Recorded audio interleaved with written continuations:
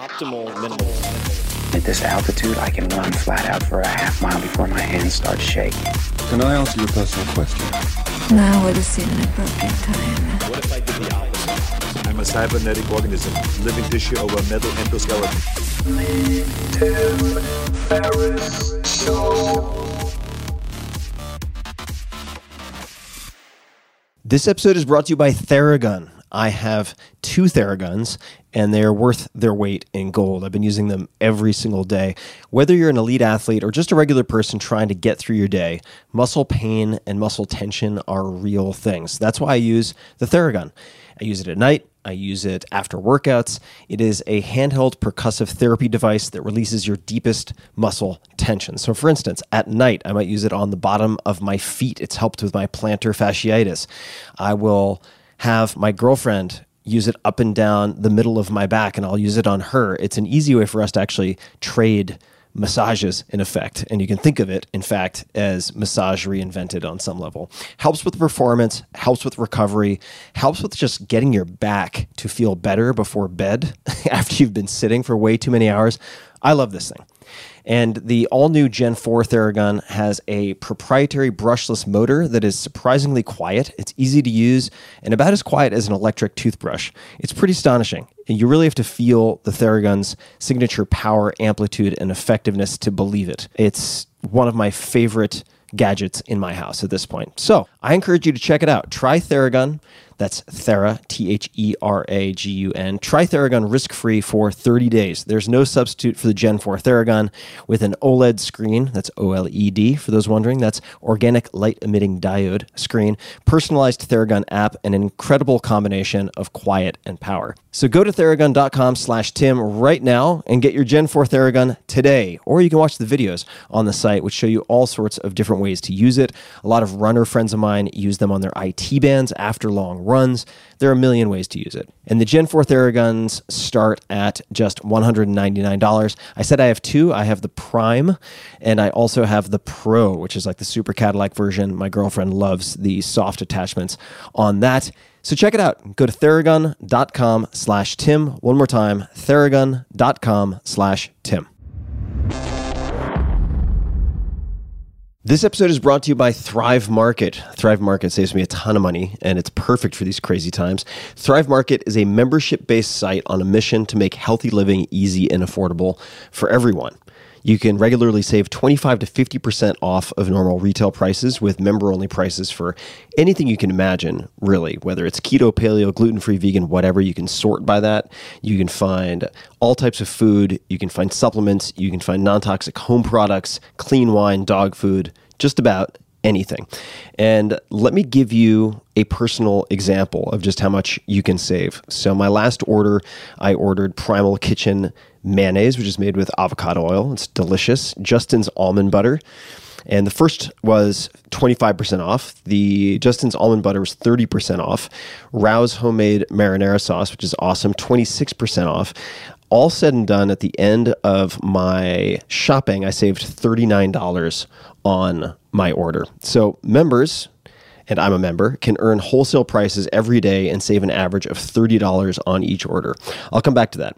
And through Thrive Gives, their one-on-one membership matching program, every paid Thrive Market membership is matched with a free one for a low-income family in need. And you can try Thrive Market a few different ways. They have the monthly membership, which is $9.95 per month. They have the 12-month membership for $5 a month, which is billed at $59.95.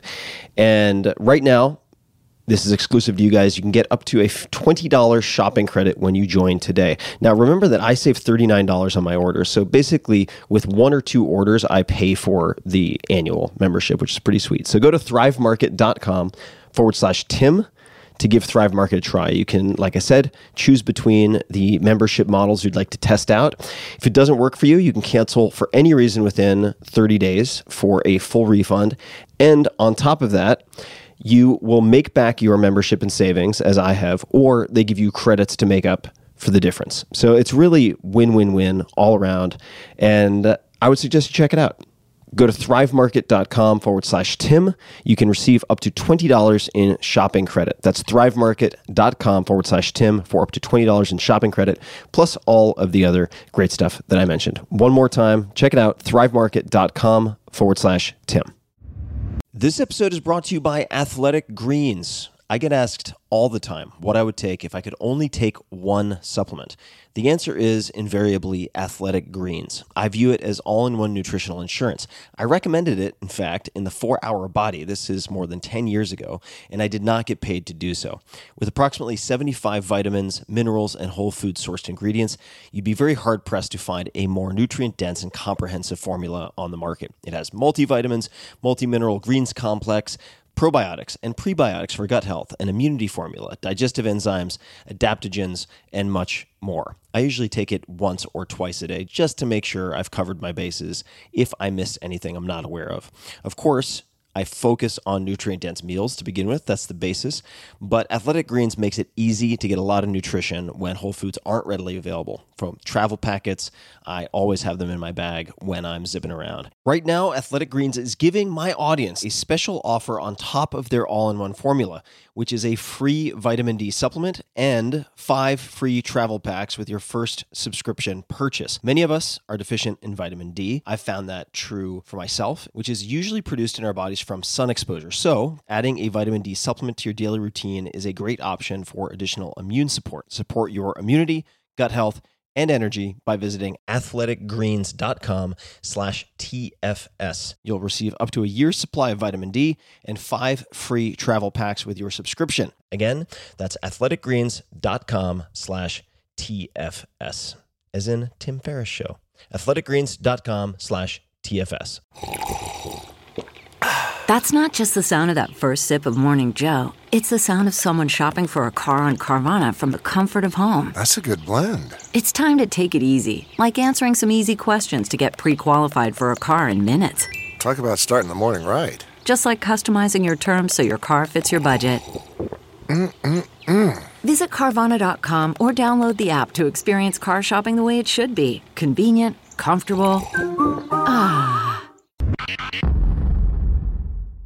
Hello, boys and girls, ladies and germs. This is Tim Ferriss. Welcome to another episode of The Tim Ferriss Show. And I am thrilled to have a friend as a guest today, Brad Feld, on Twitter at bfeld, F-E-L-D. Brad is the author of 2 new books, The Startup Community Way and the second edition of Startup Communities. He has been an early stage investor and entrepreneur since 1987. I've been reading his writing forever, it seems. Prior to co-founding Foundry Group, he co-founded Mobius Venture Capital, and prior to that, founded Intensity Ventures. Brad is also a co-founder of Techstars. He's written a number of books as part of the Startup Revolution series and writes the blogs Feld Thoughts and Venture Deals, 2 of my favorite blogs out there, which really are, I think, timeless in a lot of the lessons that are taught. Brad holds Bachelor of Science and Master of Science degrees in Management Science from the Massachusetts Institute of Technology, aka MIT. Brad is also an art collector and long-distance runner. He has completed 25 marathons as part of his mission to finish a marathon in each of the 50 states. Brad, welcome to the show. It's nice to have you. Tim, thanks for having me. It's awesome to be here. I can't wait to dig in. You and I have had a number of conversations, and I've never failed to take notes and learn, and this is no exception. This is just a selfish indulgence on my part yet again on this podcast. And I thought we'd begin with your first off-grid vacation and the genesis of how that came to be, if you wouldn't mind rewinding the clock and coloring that in for us. Yeah, let's start with something really calm and relaxed and easy. So I'm married to a woman named Amy Batchelor, and we've been together now for almost 30 years. The first off-grid vacation I took was a result of a moment in time where Amy said to me, I'm done. And I thought she meant that she was done with the week because it had been a really shitty week for me. But she was actually saying very quietly, you know, I've had enough of living this way with you. This is mid-2000. So we're in the middle of the deflation of the internet bubble. It has not crashed yet. it crashed in 2001, but it's definitely deflating fast. And in sort of the arc for me as an investor from about 1996 to 2000 was unbelievably intense on the rise up. Like, you know, if you sneezed, you made money. The stupidest ideas were successful. And then that all continued until one day that was no longer true. And so middle of 2000, I'm traveling all over the country because I invest all over the country.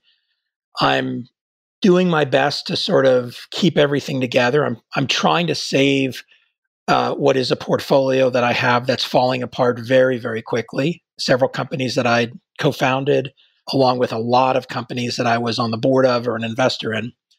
And Amy and I were literally just seeing ourselves on the weekend. So my week would start on Monday morning. I'd get up early at usually 4 o'clock Colorado time. I'd go to DIA. I'd take the 6 a.m. United flight to the Bay Area. I'd spend Monday all day in a partner meeting at the firm I was at then, which was during that period of time called SoftBank Venture Capital or SoftBank Technology Ventures, ultimately became called Mobius Venture Capital. And you know, I'd stay the night. Tuesday, I'd spend all day in the Bay Area. And then I was co-chairman of a public company on the East Coast in New York and Purchase. So I take a red eye usually on Tuesday night or Wednesday night, spend a couple of days in New York, maybe on Friday go somewhere else, and eventually come back home, crash for the weekend just out of exhaustion, catch up on whatever I could catch up on. And then sort of Amy would patch me up and send me back out Monday morning, and I'd do it again, week after week for a lot of weeks. This particular Friday that this started, she and I had planned a vacation to a friend's house, a longtime friend of mine, a guy named Warren Katz and his wife, Alana Katz, who had been my 7th employee in my first company. And Warren and I had been entrepreneurial friends forever from when I lived in Boston, and just good personal friends. And they had a house in Newport in addition to Boston. And so I met Amy in Boston. Black car must have picked her up at the airport, came and picked me up at whatever company I had been spending the morning at. We took the car out to Newport, and I was on the phone the entire time. And I'm on the phone, like having these conversations that, with the benefit of hindsight, were ultimately futile. You know, every conversation that I had during that period of time, none of them had any positive impact of meaningful way on the outcomes of these companies. And, you know, I probably in between calls, I looked over at her and said, "Hey, sweetie, nice to see you. Looking forward to the weekend." We get to our friend's house probably around 3. Our friends are ready for a beautiful summer evening in Newport. And I'm still working, right? I'm on telephone calls. I'm dealing with, you know, my email. I'm doing whatever. And eventually it's 6 o'clock and we go to dinner. And we go to dinner at some restaurant. And I, you know, by this point, I'm sort of trying to be in the moment a little bit without really realizing what's going on. And about, I don't know, we order 10, 15 minutes into dinner, just as salads are being served, I get another phone call. And I just pick up the phone and I walk out. I'm smart enough to get away out of the table and go outside. And I talk on the phone for a while. And I come back and they're having dessert. And, you know, you kind of know when you're in a relationship and you're fucking up, right? Like, you know, the signals are not that hard to read. But, you know, we went back to our friend's house and, you know, by then we sort of, you know, had another, you know, whatever, a little bit more time together and then eventually go to bed. And we're crawling into bed. And Amy says very quietly to me, she says, "I'm done." And I responded, "Yeah, this was a brutal week. I'm tired. God, everything's so hard right now. All these companies, blah, blah, whatever. So glad this week is over. I'm looking forward to having a weekend with you." She says, "No, that's not what I meant." She says, "You're not even a good roommate anymore." She says, "I love you. I think you're awesome, but I don't want to live this way. And I don't want to watch you do this to yourself." And I had enough wisdom. This is in my, about 35. I have enough wisdom to know not to go to bed or not to roll over when your wife says that to you. So, you know, we talked for about an hour and I'd like to say I talked her off the ledge of being done. I said to her, "You know what, this weekend, no phone, no computer. I'm done." I gave her my phone. I gave her my computer. I said, "Put them in your bag. Between now and when we leave here Monday morning, I'm not going to do any work. I'm not going to think about work. And I just want to spend time talking about what we need to do differently, what I need to do differently. And, after about an hour, like, all right, things are calmed down and, we're kind of starting to doze a little. And, I knew better than to sort of nudge her and say, so any action happening tonight? Because, like all that was going to generate was more laughter. So we go to bed, we wake up the next morning and we go for a walk. And I said, look, I know that you're not happy with the dynamics here, but I don't want to split up. I love you. You're the person I was put on this planet for. I think I was the person you were put on this planet for. I've got an engineer's brain. Just give me some rules. And she looks at me and her first response is, I don't want to give you rules. Like that puts it on me and that's not romantic. And then she sort of snaps into focus and she says, you mean I get to control you? And I said, yeah, just give me some rules. And all right, so we walk a little bit more and she says, all right, the first thing I want you to do is I want you to keep track each day of how many hours you work. And I want you to report them to me. Now, she knew that this was pressing a gigantic red button in the middle of my forehead. And it's what our significant others do, right? It's and what we do to them. Like, the biggest point of pain or the biggest, trigger of your significant other, if you have one, and they know of yours. And she was doing that, and she was doing it on purpose. My first company, we kept track of time in 5-minute increments. It was a software consulting business. And every day, and this was 1980s, so we kept track on a piece of paper. So for 7 years, I ran this company for 7 years. Every day, including weekends, I had like a paper grid that I filled out, 9:10 to 9:25, and then a code for which client I worked on, and then a 1-sentence description of what I did, just like lawyers do. But we did day in, day out. And when we sold that company, I said, I am never fucking doing that again. I'm never doing something where I have to keep track of my time again. And so my first reaction was, no, I'm not going to do that. And she looked at me and she says, you said I could make the rules. So we ended up having an amazing set of conversations that weekend. Didn't solve anything, but there were two things that came out of it. One was a bunch of tactics, and I'll talk about one in particular in a sec. But the other was real clarity for what was wrong. And it wasn't hard for her to say it and articulate it. And it wasn't hard for me to hear it, but it had to be said and it had to be articulated. And the specific thing that was wrong was my words didn't match my actions. And that has become a foundational part of my relationship with Amy and a key part of how I try to live. Although we're human, I make mistakes, I screw up plenty, but I try to have my words match my actions. And in the context of the relationship, I'll use the phone call as an example. This is before, we had iPhones, before there was even on your cell phone caller ID, you just saw a phone number. And you actually, I think, had to have like a caller ID special thing on your home phone. And so somebody would call me on my cell phone and I'd be in the middle of a conversation with her. We'd be at the middle of dinner, or we'd be in the middle of a movie, or we'd be in the middle of name your other, thing that two adults do.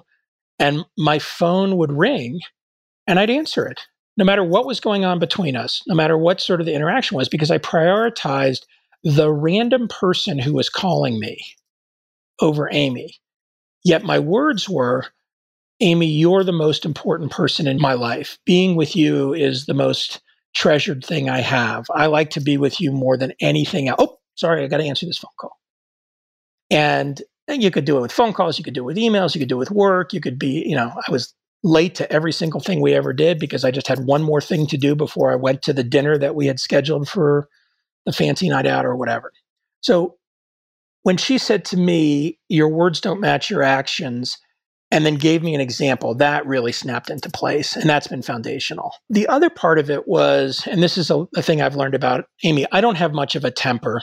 I suppress my anger and frustration. I'm like I'm Marge Simpson, and I just push it down to my toes. And I have lots of other ways to process it, some that are not particularly healthy, which I expect you'll probe me on at some point. But I don't have much of a temper. It takes a lot to get me to react with anger, external anger. Amy has a temper. And I learned early on in our relationship that there was no value in trying to win when her temper started to escalate. It was, mutually assured destruction. She'd just keep escalating. I'd escalate, she'd escalate, I'd escalate, she'd escalate. I'd eventually lay on the ground like your dog that says, just pet me on the stomach. I give up, I yield. And in this particular moment, she said, the reason I'm so angry right now is I'm scared. I'm scared for you. I think you're killing yourself. I don't think you're having fun. I don't think you're enjoying what you're doing. I don't think you're creating enough space for you. And she didn't say I'm enabling that, but that would be the language we'd use today. And so from that came this idea of basically a quarterly vacation off the grid. So each quarter since 2000, we take a week, Saturday to Saturday, and we just go off the grid. And I'm fortunate that I can take 4 weeks of vacation like that a year. And, we screw up some. Sometimes we don't end up doing it or end up sort of being on or off. It took probably a dozen times before it wasn't a terrifying experience. The process literally of turning off my phone and leaving my computer at home when we got on a plane and went somewhere for a week of vacation was so incredibly anxiety producing. The challenge that I had for the first couple of days of disconnecting from the momentum of my work life and shifting into this open space and time in front of me with the person I love the most was so hard to do, but it was so worth it. 3 or 4 years later, the muscle that was built was 4 times a year. I kind of just say to the rest of the world, fuck it, and disappear for a week. And as far as I can tell, all of those fears that I have. Oh, by the way, there's a lot of anxieties that one has when they go away, right? If I'm not here for this meeting, this bad thing will happen, or this will happen, or I won't sell this stock, or I won't, I won't close this investment, or I'll miss this new opportunity, or whatever, right? I'll pick your business anxiety. Well, yeah, all those things happen, but none of them were significant. They weren't meaningful relative to the meaning and the value of being able to spend this time with Amy and with me, the two of us together doing what we wanted to do rather than doing what the rest of the world wanted to do. I'd love to ask a few follow-ups about the quarterly off-the-grid vacation. Was let's just call it 1 year withdrawal process? I mean, was it, and I use that term deliberately, was it just a psychological heroin-like withdrawal process after which you were more relaxed, or were there changes that you made to the format or the timing or what you did that helped to reduce the anxiety of taking the week off the grid? And for people who are wondering what that means, just to underscore what we said, that's no work, no email, no calls, no web surfing, no news. It is off grid. Yeah, it took more than a year to detox or to get into a place where it was like flipping a switch. Today it's I have a ritual, right? My ritual is on Friday night, I turn on my email responder. My email responder usually says something like, I'm taking a week off the grid. I'm not checking email. When I get back, I'm archiving all my emails. So I will not see this email. If you want me to see it, send it to me again after, day X, which is usually Tuesday, not the following Monday, because I come back to Monday and 75 people send me emails first thing Monday morning. It's like, okay, now I'm just dealing with last week. And, not surprisingly, pick the number, 1,000 new emails a week or whatever, a couple thousand new emails a week that come in. It's kind of nice to just start Monday morning with nothing in your inbox. Yeah. It took me a while to figure that out. So for, the first couple of years, I would put a vacation reminder up, but I'd come back to this onslaught and I'd live again the previous week. So it wasn't as though I got to not experience that week in the rest of my world. I had to go live it again on Monday morning. And by the end of the day, Monday, all of the things that happened over the week were again in my head. Versus if I just deleted the week, yeah, some of them were important and they'd surface again, but the vast majority of them were not important, just cognitive dissonance, overhead I didn't need. Second was cheating. Every hotel has a computer connected to the internet. It's, it's really sneaking into the refrigerator at midnight to have the ice cream. Right? And that cheating. The best diet ever. Cheating in a way that undermines everything you're trying to do for yourself, right? So on Wednesday, it's like, I'll just go check and see. And boom, everything you've just done is in terms of your own mental adjustment and mental health is gone. Independent of whether or not Amy catches me cheating, in which case then I'm actually cheating on her, which is, kind of like not the contract that we had. Do your words match your actions? No, that's the foundational thing. So there's like getting through that. Then there's I only have this one thing I have to do this week. Right, this one really important thing that just can't wait the week. In 20-something years of doing this, I don't think there's actually ever been one of those. I mean, I've made them up, right? And I've had plenty of them that have distracted me, but I don't actually think there has ever been really one of those. If there really was one, you'd move your vacation, right? You'd move the week to another week and say, look, I really... we're on the road show for taking this company public this week and I have to be involved and I can't be off the grid. Okay, well, let's move the week. So, there are a lot of things like that took making mistakes. Like it wasn't like, oh, okay, good, cool, let's just go do this thing. It's a commitment I made to Amy and a commitment she made to me to build this into our life in a way that would be successful and healthy for both of us. Do you have any particular pattern to your scheduling? Do you try to do it the first week of the quarter or the last week of the quarter? Is there any pattern to that at all in how you think about scheduling? There isn't. Some years we sit down. My birthday is December 1st, and I have been for a number of years. I used to do it privately. Now I do it publicly. I write a post that's version, it's called V, whatever my age is. So I turned 54 last December. So I wrote, Biefeld V54. And the year before I wrote Biefeld V53. And oftentimes around that, we'll sit down and we'll look at the next year and we'll try to get ahead of, the calendar nonsense and just block out some weeks. But they're not 4 weeks that are necessarily just convenient for me because, Amy has a professional life. She's on the board of Nature Conservancy. She's on the board of Wellesley College where she went to school. She's got some other responsibilities, that are part of the schedule. So some of it is just navigating our collective schedule. Some of it is also when we need it. So there are moments where we'll have it, and it's a month from now, and we'll look at each other and say, we're fried. We need a break. And I would say even in sort of this moment of, the COVID crisis and the dynamics of work, our entire schedule from March to December, we just deleted. We said, we're not going anywhere in 2020. Other people can, but we're not. We're just going to stay home. And I don't know when I'm going to leave my house again, but it's certainly not going to be in 2020. And therefore, all of this stuff that's a trip here, a trip there, a thing there, none of that matters. So let's look and think what tempo we really need so that we can maintain, the intensity of our normal life pace. We have learned, by the way, that Saturday to Saturday is the trick. We used to come back on Sundays. It didn't, it didn't give us enough gear downtime. And we used to leave on Sundays, and leaving on Sundays just meant that the weekend, you lost that front end weekend. If you left, first thing on Saturday was when it starts. Even if we don't go anywhere, a lot of times we just stay home. Right. So it doesn't have to be that we go somewhere. Yeah, it's just enough space. It just gives you a more gradual off-ramp, on-ramp and on-ramp, or on-ramp and off-ramp, excuse me. The next question I have for you may be related, may not be related, but there's a line here that I have in my notes. They can't kill you and they can't eat you. Can you provide some context to this, please? Sure. It's one of my favorite professional moments ever, maybe one of the most important ones ever.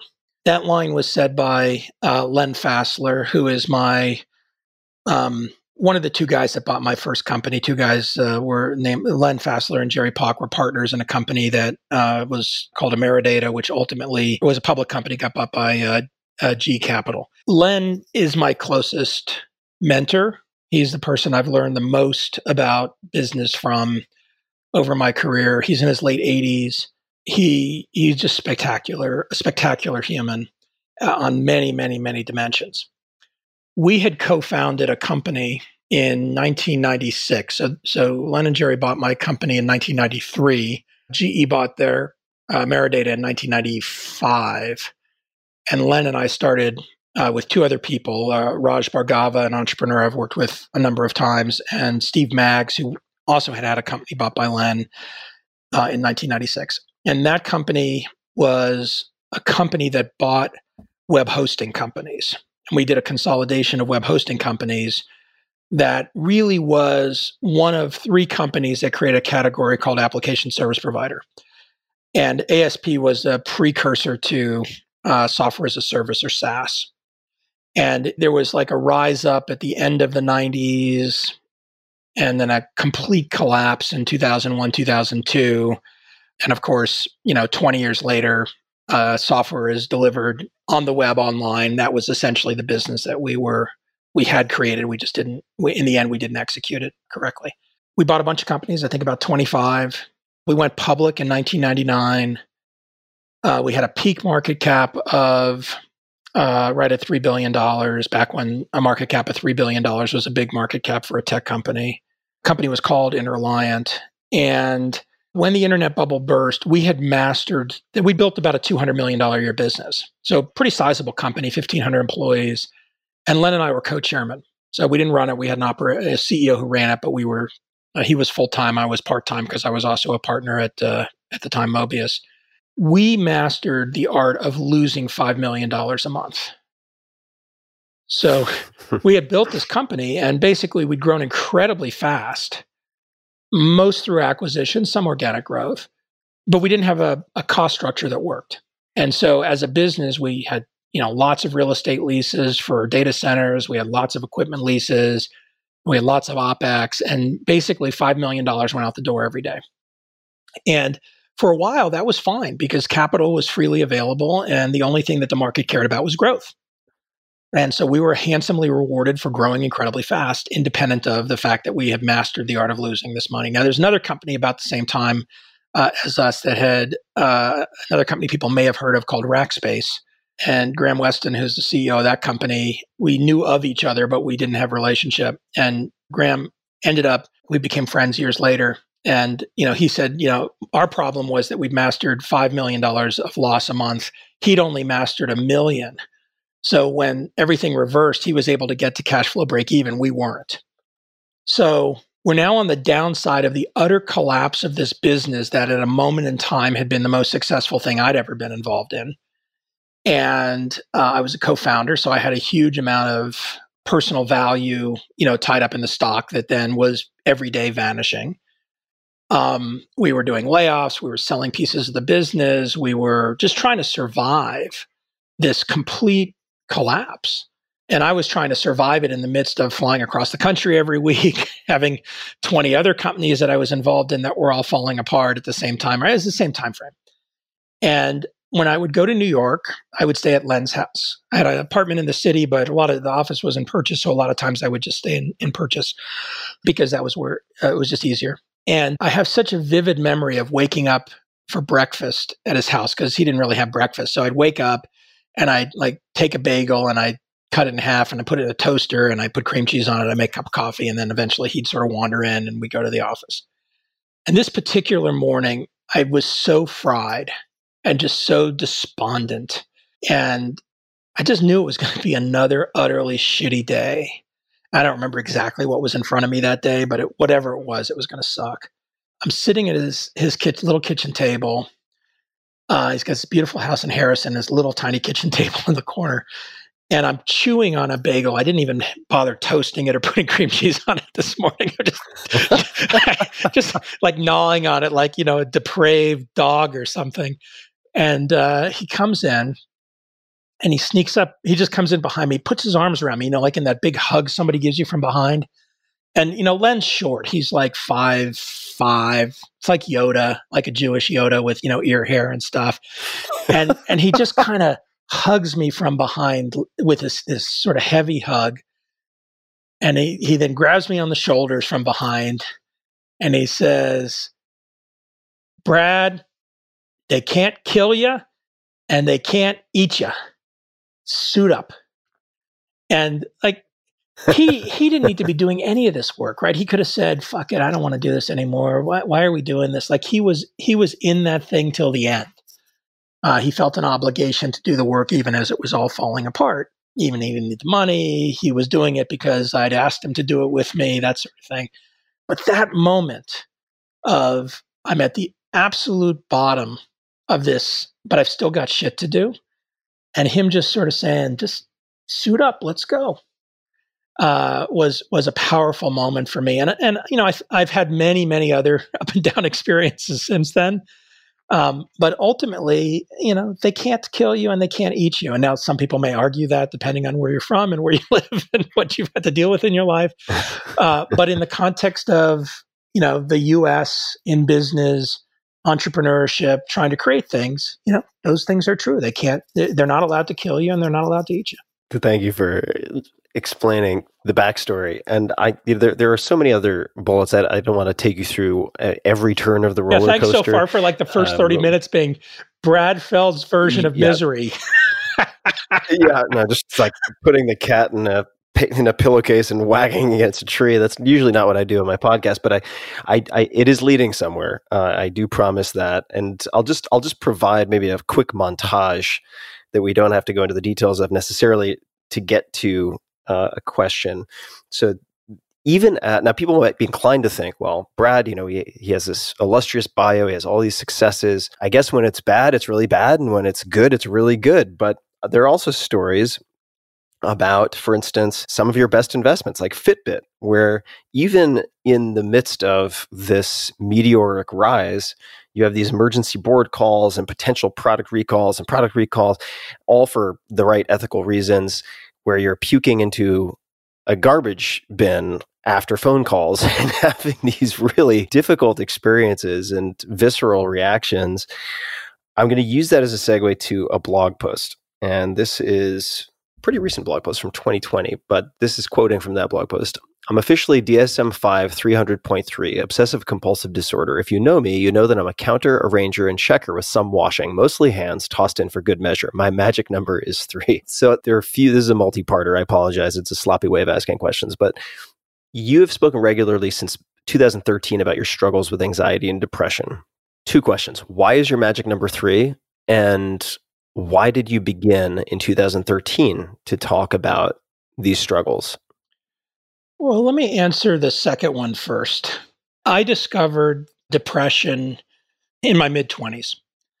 And I'm sure I had been depressed before, but I didn't have language for it. I was always anxious. That anxiousness translated itself often in a very positive way, right? It created focus, it created intensity. It was linked to need for achievement, but there was always anxiety. And the anxiety manifests itself in lots of different ways. In my 20s, I had 3 things happen simultaneously. So, I'm one of those kids growing up. My dad was a doctor. My mom was an artist. We grew up in Dallas, Texas. We had plenty of resources. It was an interesting place to be in the 70s and 80s.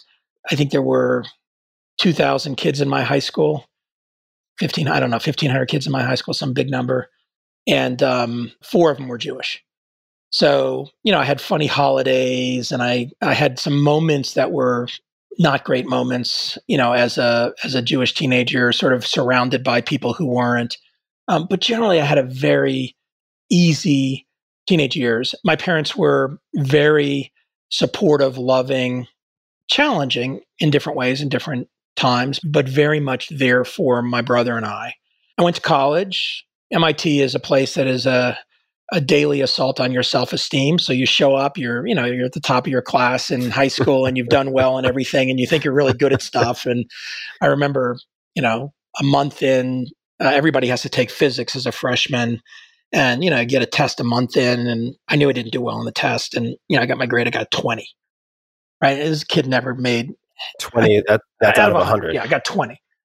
Right. And I never got, maybe I got a B in some English thing somewhere, right? Like, I thought I was really good at physics. I got a 20. What do you do when you're 17 years old at college away from home and you get a 20 on your first physics test? I went in my room and I cried for an hour. Like I closed the door and I cried. I didn't know what to do. Like how do you even process it? Turns out class Av on that test was 32. So I actually got like a B minus C. Like who the fuck gives the first test so that the class Av is a 32? MIT. Like that's what they do. They make you very aware that you are, there's a 10% of the people there are off the charts, but they make the other 90% very aware. Yeah, you're smart kids, but you're going to have to work hard. So, college, I was successful. I'd started a company. It was successful. I married my high school sweetheart, not Amy. I was in a PhD program at MIT at a very young age while running my company, right? Externally, like everything looked awesome. And then 3 things happened in fairly short order. Remember, I'm anxious all the time, so I have incredible amount of anxiety that I'm carrying around with a bunch of things. The 3 things that happened in order were 1, my marriage blew up, so public failure. 2, I got kicked out of the PhD program because I was a lousy PhD student. I was running my company and I wasn't taking it seriously. And 3 is I was incredibly bored of my business. So my business, while it was succeeding, was not stimulating me in any way, shape, or form. And these 3 things tipped me into a very deep depression. When that happened, I had incredible shame at all levels. Shame that I was depressed. Fortunately, my PhD advisor, who to this day is still, a wonderful substitute paternalistic figure for me, a guy named Eric Von Hippel, connected me with his therapist, who was a classical Boston psychiatrist. Turned out that OCD at this time was not well understood. It was just starting to be better understood. Fortunately, I got diagnosed with that. So, the treatment that I had, which was both CBT and medication, was highly effective. Cognitive behavioral therapy, certain type of therapy where it's, you think about therapy with sitting in a couch, laying on a couch with your back to the therapist is one type of therapy. This was the sort of conversational therapy, but it was actionable around certain things. But I really understood that I was having a major depressive episode, and the thing that had triggered it was my inability to manage my OCD. But on top of all of this is this incredible shame of all those dimensions. I couldn't tell anybody I was taking medication. Oh my God, like if anybody knew I was taking medication, how awful would that be? So I go through that phase. In my 30s, 9/11 triggered another really intense depression that lasted about 3 months. I was in New York. I'd taken a red eye to New York the night before the towers fell. So I woke up as the towers were falling, literally. I was in Midtown, so I was never really in harm's way, but I was terrified. And that depression was kind of in plain sight, right? That was at the tail end of the collapse of the internet bubble. So kind of everybody in my business world was completely a mess. And now all of the United States is a mess for a couple of months because we're all struggling with, we've been attacked. We've had friends die. What does this mean? I know these were not my only depressive episodes, but these were the ones that were extended, profound, lasted more than a couple of weeks that I really was in the midst of. And in 2013, I had another one. And this time, it was a result of a bunch of things that happened in 2012. And they started with me running a 50-mile race in April of 2012. So I overtrained. I trained a lot. I was working a lot. Right? My business world was going very well between Foundry Group and Techstars. I had, very healthy relationship with Amy. I had lots of things, but I was working really hard. And I did this 50-mile race. I trained a ton. I did the race, and I didn't take any time in recovery. I just kept going. And a bunch of things happened, including a near fatal bike accident at the end of the summer. We had one of our dogs die. It sounds like a country music song sometimes. I ended up with a kidney stone that I had been ignoring and just avoiding. Oh, never mind that blood comes out when I pee. No big deal. I'm sure that'll go. I just ate something wrong. And on and on and on. And sort of in the end of this, at the end of 2012, I was physiologically exhausted, just completely kaput. And I had this kidney stone surgery, which I had a very big kidney stone, so they had to actually do surgery to get it out. I kind of took most of December off to recover. I thought I was fine. I'm like, okay, let's get back to it. And I went to CES in Las Vegas, Computer Electronics Show. which is the second week of January. And literally within 2 weeks of getting into Vegas, getting to my hotel room, I'm in bed with a pillow over my head, and I know I'm totally screwed. Like I'm in a depressive episode. In 2012, several, and then also in 2013, several entrepreneurs committed suicide. And there was a little bit of conversation around that, but not a lot. Aaron Swartz was probably the first of the stream. And there was like a pop of, oh my gosh, this person will, how could this have happened? And then sort of it would drift away. And in this moment, I wasn't ashamed anymore. I had been open about my struggles with depression to my friends. I was blogging all the time about my life for various motivations, a lot of it to be that I think by writing versus thinking some other way. Brad, can I pause you Sure. for 1 second?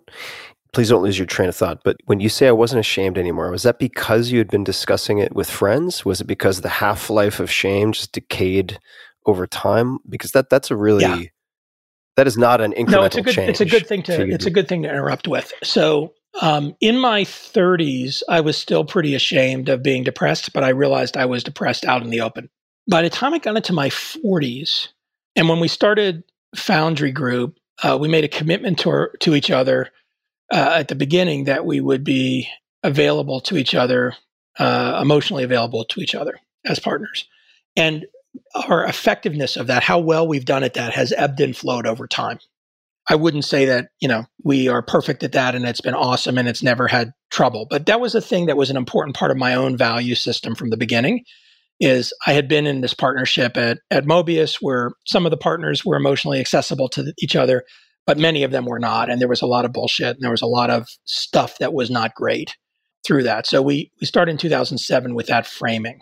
During that period of time, all four of the original partners had plenty of ups and downs, and we had lots of conversations about it. And so I gradually became less uncomfortable talking to people in a professional context about it. My closest friends that were outside of a work context, people like Warren, other friends like my first business partner, a guy named Dave Jolk, many people like that who supported me through some of these depressive episodes, even if they weren't totally tuned into what was going on with me. As we got older, we had longer conversations around them.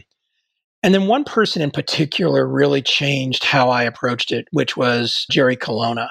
And I know you know Jerry, and he did a great podcast with you not too long ago. Yeah, the coach with the spider tattoo. Indeed. So Jerry is one of my closest friends. I regularly refer to him as my soulmate. He and I have known each other going back to the mid-90s. I knew Jerry when Jerry first started working with Fred Wilson, when they started their firm Flatiron Partners. I knew Jerry much better than I knew Fred. And Fred and I got along and hung out, but I was really close to Jerry and we did some deals together. And it wasn't really till the late 90s, almost early 2000s, when Jerry was kind of departing, that Fred and I started to really engage with each other at a deeper personal level. And there was some point along the way where all three of us are very close. And Fred said something to me like, when I was partners with Jerry, I couldn't handle both of you. And when Jerry finally disappeared for a while, I could handle you. And, he said it in jest, but there's some element of it in terms of the emotional engagement. So I'm sitting with Jerry. This is before I'm depressed, but, as we're sort of going through things, maybe 2010, 2011, and we're having these conversations about how full of shit most of us are all the time. And, he's coaching now and, he's really pulling out of people without having to do a lot of magic, because his magic is right up front. Not the bad, the real. And, in this conversation that we're having, we talked very quickly about depression, and he's been depressed, and I've been fortunate that I haven't had the suicidal attempt and really the suicidal ideation activity that he's had. But, the depth of the depression is something that we talk about pretty openly. And I don't remember exactly what the words were in that moment. Again, this is 2010, 2011. But he said something to me that caused me to change my mode with the founders that I was working with, and the leaders that I was working with, where I was already, I think, pretty emotionally accessible to them. But I still think many of those relationships are power relationships, right? I'm the investor, they're the CEO. So therefore, the level of comfort that they're going to have being open about how they're actually doing at any moment of time varies a lot. And Jerry's point to me was, you, Brad, can be a better leader by just being you and letting go of your constraints around how you present. You already don't have many constraints around how you present yourself. Like, I always think I am what I am, and I try to talk about it very openly. But he says, you're holding back on this dimension, right? The fact that you don't ever say you take medication, you're holding back. The fact that you don't talk about, therapy, you're holding back. So I carried that with me. And when I had this depression in 2013, I immediately went back I hadn't been in therapy since I was in my 20s. I immediately went back into therapy. And I remember the day that I had that therapy session, which was, the first therapy session with a new therapist is kind of worse than the first day of school at a new school. It just kind of sucks. But I wrote a blog the next day, and I'm like, you know what? I'm just going to write about how I'm feeling. Like, I don't want this extra layer of pressure on myself. Interestingly, there was a very strong, mostly positive feedback loop that came out of that. Some negative. Definitely people like, why are you saying this? The bad guys are going to get you. People that didn't understand why I'd say something like this. Why would you expose your weakness? Plenty of, look, when I remember when Fred and I started blogging in the 2004 timeframe, lots of people said, lots of VCs, lots of our peers said, oh, they must have way too much time on their hand to write blogs. Right now, everybody writes blogs. But it's kind of the same thing. It's like, I don't really care what anybody else says about it. This is going to make me feel better to let myself let go of this shame. And I'm going to let go of this shame in an active way. And if that's helpful to the people I work with and the people that I support, that's a good thing. And the other side of it, the positive feedback loop is during this period, 3-4 months, I don't know the number, 50, 100 people whose names listeners would recognize, well-known entrepreneurs, well-known investors, a few well-known public figures that I didn't know, reached out to me for one reason or another. I did a few interviews, because then all of a sudden Inc. magazine wants to write an article about entrepreneurs and depression. Okay, fine. Jerry and I are in that article together. Like, there's a little of that going on. But I had a bunch of emotionally intimate conversations with very successful people, many of whom said I was the first person they were having a real conversation with their own struggles with depression with. And that didn't make me feel necessarily better, but it made me feel that what I was doing had value. And that created a positive feedback loop, which over time essentially obliterated the shame. Didn't just make it go away, it obliterated it. It's like, we're human. This is part of the human condition. We can either deal with it or not deal with it. And I'm fine dealing with it. And then, of course, if you look at the evolution of Jerry and if you read his book, Reboot, like, just understanding that if one wants to put your adjective in, like, it doesn't have to be better, more satisfying, more successful. I don't care what you fill in the blank with, but make it a positive word. Knowing yourself and continuing to scrape away all the cruft and continue to recognize that we're all flawed and being willing to keep going deep on ourselves. And to the extent that we can do that without fear, without shame, that is even more satisfying. And I think that was sort of it all clicking into place for me, which is, all right, I'm going to die someday. I hope that I have more good experiences than bad experiences between now and then. I probably will, right? Because in the Warren Buffett words, I won the genetic lottery, right? I'm a white male in America. I happen to be in my mid-50s. I got plenty of resources, like probably lots better than worse for me. And so I should be aware of that and try to use that as a force for good in the world on whatever dimension I can. Just a quick thanks to one of our sponsors, and we'll be right back to the show. This episode is brought to you by Laird Superfood. Founded by one of the kings of big wave surfing, Laird Hamilton, and volleyball champion Gabby Reese, Laird Superfood delivers high-impact fuel to help you get through your busiest days. I just had a bunch of their products this morning, about an hour and a half ago. I love their turmeric superfood creamer and the unsweetened superfood creamer. Both can really optimize your daily coffee or tea ritual. So I combined it with Pu'er tea. A $10 bag will last you a long time. I basically use use the unsweetened superfood creamer like powdered MCT oil. So if I'm doing intermittent fasting or any number of things, I will use that. And I use it at least, I'd say 4 or 5 times a week. The creamers are packed with real plant-based ingredients like organic extra virgin coconut oil, coconut milk, and Aquaman. They come in flavors like cacao and, as I mentioned, turmeric. Each serving is packed with a full range of MCTs, medium chain triglycerides, to help keep you going from AM to PM. And I've stayed at the home of Laird and Gabby, and they are one of the most powerful couples I've ever met in my life. They've been on the podcast as well. So they introduced me to these products, and I've been hooked. For a limited time, Laird Superfood is offering you guys, my listeners, 20% off when you use code TIM at checkout. So visit lairdsuperfood.com/Tim to see my favorite products and learn more. Again, that's Laird, Laird, superfood.com/Tim, and use code TIM for 20% off of your order. lairdsuperfood.com/Tim, promo code TIM. You mentioned that Jerry's magic is upfront. By that, do you mean the questions that he asks, or does that have a different meaning? A little of that. Some of it's the questions. I mean, Jerry has a well-known superpower, which is that people start crying in front of him in a group right away. And people that would never imagine that they'd start crying, right, and let their emotion out. And one of the things that is so fascinating is he's not really trying to do that. What he's doing is he's locking in on the person in the moment and being fully present for the person he's talking to. He's then instinctively locking in, I'm using that word on purpose, on what is going on with them. And not so much what the surface level stuff is, but 2 or 3 layers down. You know, what's really at their core, what they're really afraid of, what they're not saying, what they're not acknowledging to anyone, but especially to themselves. And he opens that door quickly. Doesn't take 4 years of therapy to open that door. He opens that door in the first 15 minutes.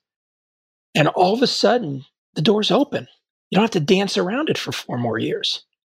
And when the door opens, I mean, some people run away, right? I mean, it's terrifying.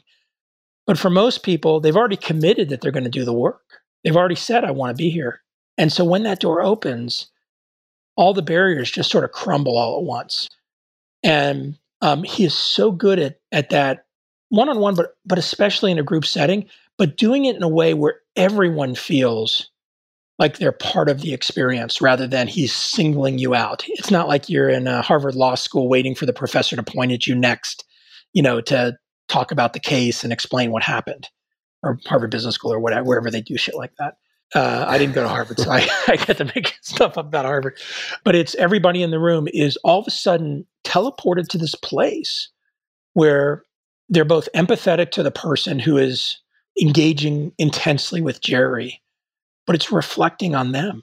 It's allowing them to let their door crack open a little.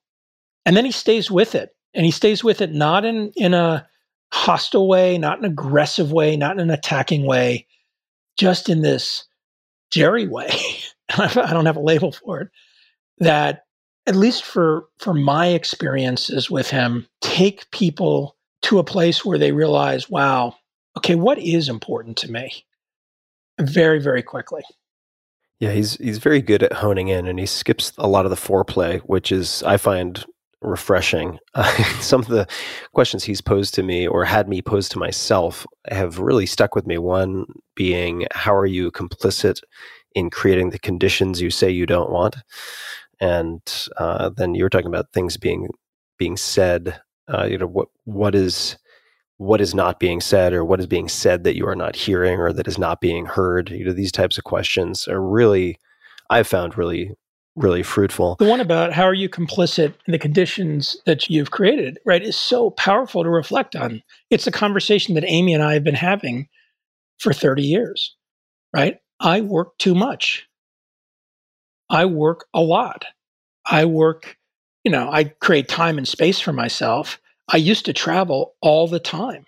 I could complain about it, but how am I complicit in creating those conditions? Like, you do too, right? You have the freedom to do what you want to do, where freedom is a a very American word, in some ways, very poignant word in this moment. But as, again, white men with resources, we have a lot of freedom relative to many other people, most other people on planet Earth. When I find myself in a modality that I don't want to be in, working too much or not having time and space for my relationship or fearful of something or whatever, right? In a relationship with a company, with a founder, with work, with a friend that's not healthy for me, what is my responsibility? What is my role in creating those conditions?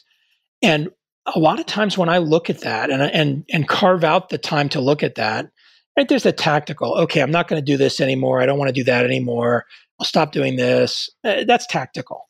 That's different than going into it and saying, all right, I can change that. I can fix my schedule. I can delete some things. Why am I doing this? What is it satisfying in me? And is that thing it's satisfying a good thing or a bad thing? And is it a wanted thing or an unwanted thing? And man, even with things that seem so obvious from the outside to, my best friends, I don't see them. And I think that's true for many people, right? We're in complete denial of how we're creating those conditions that create our unhappiness. Create our happiness, that's good, but create our unhappiness, create our limitations, put whatever box around and put a negative sign in front of it. And he is good at poking through that, not touching it and tapping it, but just barreling into it and saying, all right, here we are in this box. Let's talk about all the mess that's in this box. There's something also very special about, I haven't interacted with Jerry in a group environment, but in small group environments, particularly, and this is what often happens when people self-select to interact with someone like Jerry, is someone will break the ice and really express vulnerability, which gives you permission and sort of greases the skids for you to do the same. So in some respects, you might anticipate that being forthcoming and vulnerable in a group environment would be harder, but I think for a lot of people, it's actually easier. So I do think there is something to that. It's a good insight. I mean, it's probably one of the reasons why group therapy is a thing. He and Reboot, his company Reboot, have done, they started off doing CEO retreats, and then he and I hosted a number of VC retreats. I don't know how many we've done now, 5 or 6. And we do them, I have a separate building we have 40 acres just on the edge of Boulder, and I have a separate building I call the Carriage House. And it's 2 stories, and the upstairs is perfect retreat space, and the downstairs is like a place you could have, nonprofit fundraisers or dinners or whatever. And he and the Reboot team would take over the space for 4 days. And my only request of the people that came is that they don't come to the house. They don't bother. I have a sort of like, here's the area around my house specifically, but you can wander the land, you can wander the property, you can go sit by the swimming pool, you can do whatever. We have a fire pit. They do a fire ceremony at the end of the thing. And I would typically go for a day. The first one I went for the first 3 days, and it's a 4-day long thing. And my observation, having now been to 3 or 4 days of a couple of CEO ones and a couple of the VC ones, and then having gone for between a meal and a day to the rest of the VC ones, everybody shows up with their armor on. And imagine a bunch of VCs showing up to a 4-day thing like this, and they've got their armor on, or CEOs, either one. And the beginning of it is a little group bonding and a little bit like recognizing that you've got your armor on.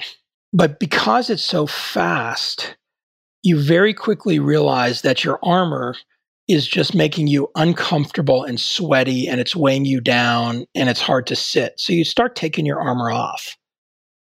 And then somebody just takes their armor off and goes for it. And after that first person does it, the next thing that happens is everybody stands up, takes their armor off, throws it out the window, and then you're off to the races. And I've seen this happen every single time, and it usually happens within the first couple of hours, and it's remarkable. And I think of you as having a very kind of rule-based engineering mind. How do you choose? You can answer either of these. How did you choose your therapist when you got back on the horse and decided to get back in that game? Or what do you say to someone? Let's just assume it's a technical founder, right? Someone who has kind of an engineering mind. And they ask you for advice as to how they should choose a therapist, because there is every possible flavor of therapist on the spectrum, every possible style. What are your thoughts for yourself? And when you went back to choose a therapist, or for someone asking you how they should choose or find a therapist? You reminded me that I never answered why 3 is my magic number. We'll come back to that. So I've chosen 2 therapists. I chose a therapist in my 20s and I chose a therapist in my late 40s. And here's how I chose a therapist each time. A person who I had immense respect, admiration, love for, recommended their therapist or a therapist they knew well that they thought would be good for me. And they did it with no strings attached. So in the first case, in my 20s, it was Eric von Hippel's therapist, my PhD advisor's therapist. And I probably didn't, I was in such a bad spot that I probably couldn't have done an evaluative process. I just needed some help. And I had one prior bad therapy experience, which was before my first wife and I split up. She was going to a therapist, or she'd started going to a therapist, and then her therapist, or she, suggested that I come and we do couples therapy together, which I have subsequently learned is a terrible idea if one of the partners has already been seeing a therapist. And we had one session, and I don't know, word malpractice is loaded, right? I felt attacked for the entire 50 minutes by her therapist. And that was it. Like we didn't go back, and like our relationship was probably already done before I went to the therapy session. Or certainly was done before I went to the therapy session, just hadn't got to that point. So I already had a bad experience. With Eric's therapist, the other thing is his name was Dr. Mogul.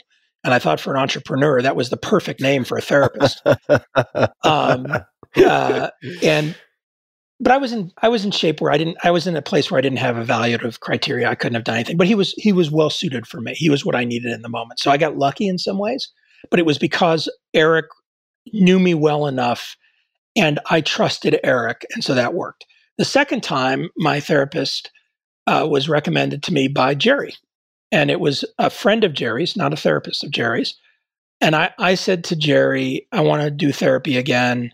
I'm not really sure what I want this time around, but I want a longer term relationship. The first time I did it for 4 years, I said, I don't know whether this is a 4-year thing or a 20-year thing, but I want somebody who I could have a 20-year relationship with.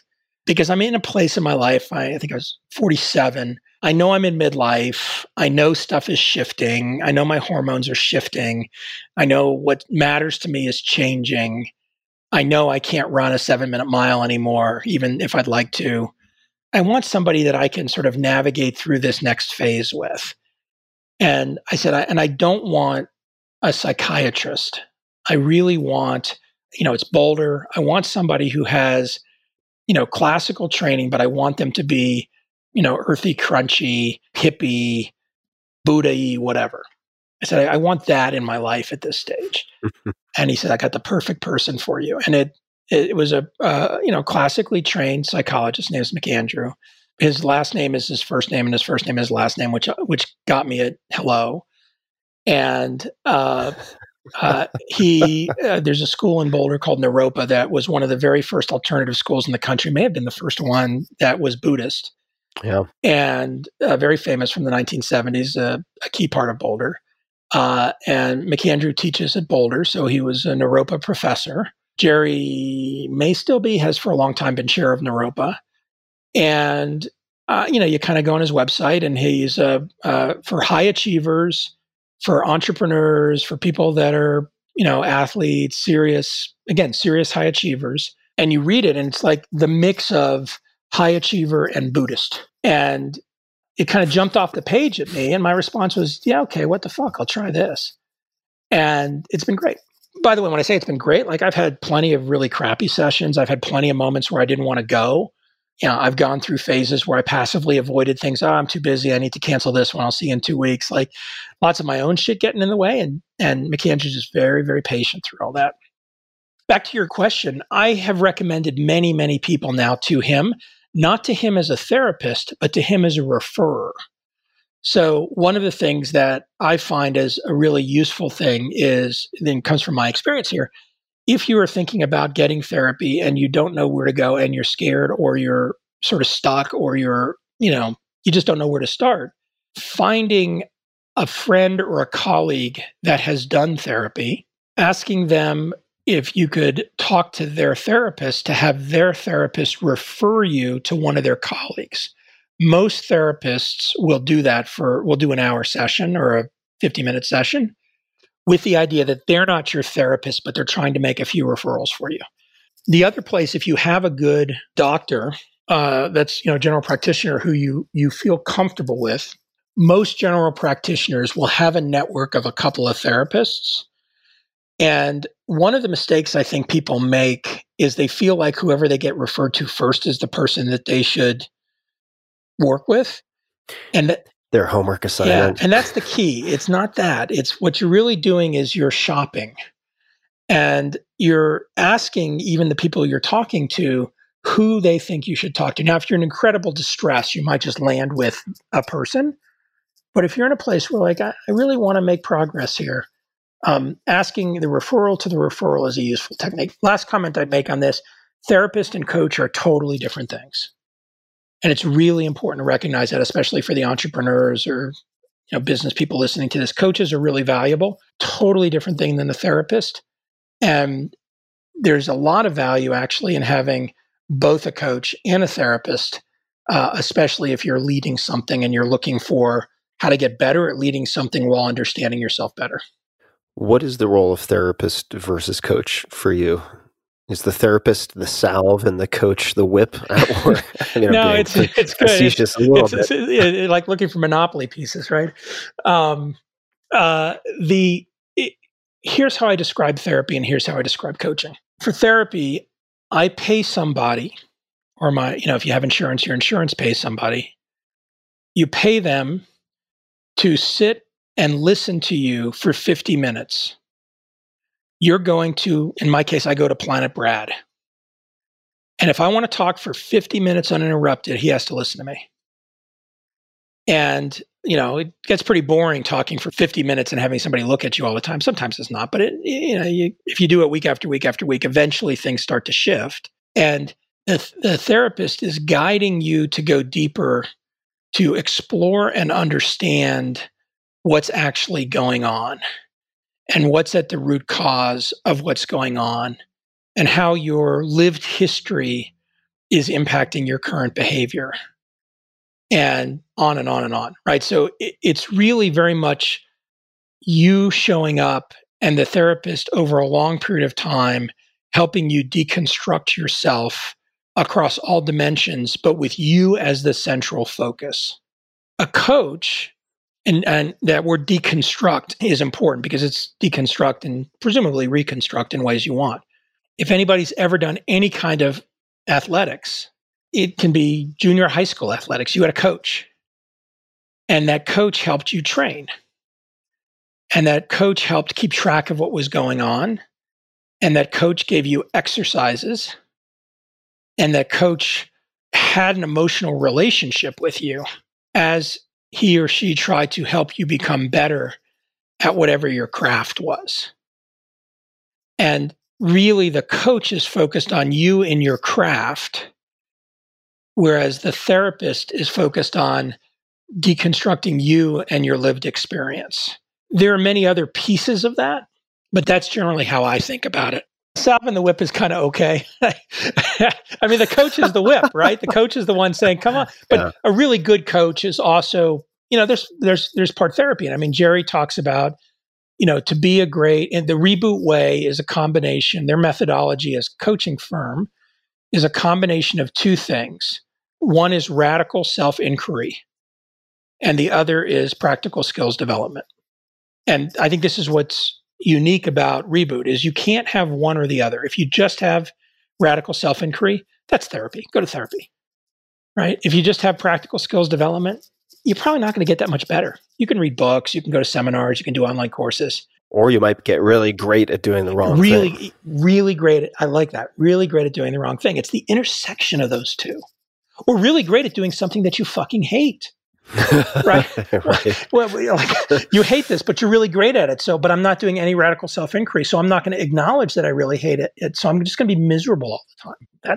That's no way to live. You mentioned CBT earlier. I just wanted to give note to one book for anyone who wants to explore CBT. Certainly you can find a good summary on Wikipedia, but there is a book called The Philosophy of Cognitive Behavioral Therapy, CBT, subtitle Stoic Philosophy as Rational and Cognitive Psychotherapy by Donald Robertson, which I found to be quite interesting. So for people who are curious about CBT, as I am, that is a good resource. I want to ask you, and we're going to get there, about Boulder, why Colorado versus the Bay Area, for instance, after Boston. But I first want to ask you, just to knock this out of the way, number 3. Why number 3? So here's how OCD works. We all have obsessions and compulsions. It's just normal way our brains work. The problem is when you have an inappropriate linkage between the obsessive thoughts and the compulsive behavior. So you have an obsessive recurring thought, and you then execute a compulsive behavior that has no correlation to it, but it's your effort, as a person with OCD, to try to control your environment. Examples would be, and this is why one of the things that people with OCD have is they're known as checkers or counters, right? They count things. They're constantly checking things. They're arranging and ordering things. And people will say I have OCD when they're like orderly and clean. Orderly and clean is not OCD. It's only if the thing isn't orderly and clean, my mother will die, right? If I don't eat this carrot in 3 bites, I will lose a client. If I don't straighten all the cigarettes so that they're parallel to the street as I walk from my apartment to my office in Boston while touching all the signs with my right hand, my wife will have an affair. That's OCD. On top of it, just that last example, the absurdity of it is most people with OCD are very germophobic and very don't like dirt, right? Wash your hands a lot. And so the whole idea of trying to straighten all the cigarettes on the street and touch all the dirty signs on the way to the office is just stupid. But that's what it is. And you have this immense cognitive load in your head that's around this anxiety. And it's really all just this effort to control one's environment. The trick to OCD is breaking the link. So we still have obsessions, we still have compulsions. My favorite number is 3. I don't know why. However, it became my number. And so I had to do everything 3 times. When I got home, when I got to my apartment at night, I had to turn the lock 3 times before I walked in the apartment. I had to jiggle the door handle 3 times when I closed it. I had to turn the lock 3 times when I closed it. When I took a shower, I had to turn the shower on, off before I could get in. And then I have to turn it on, off after I got out. And then after I got out, because 3 is my magic number, I'd have to turn it on, off again.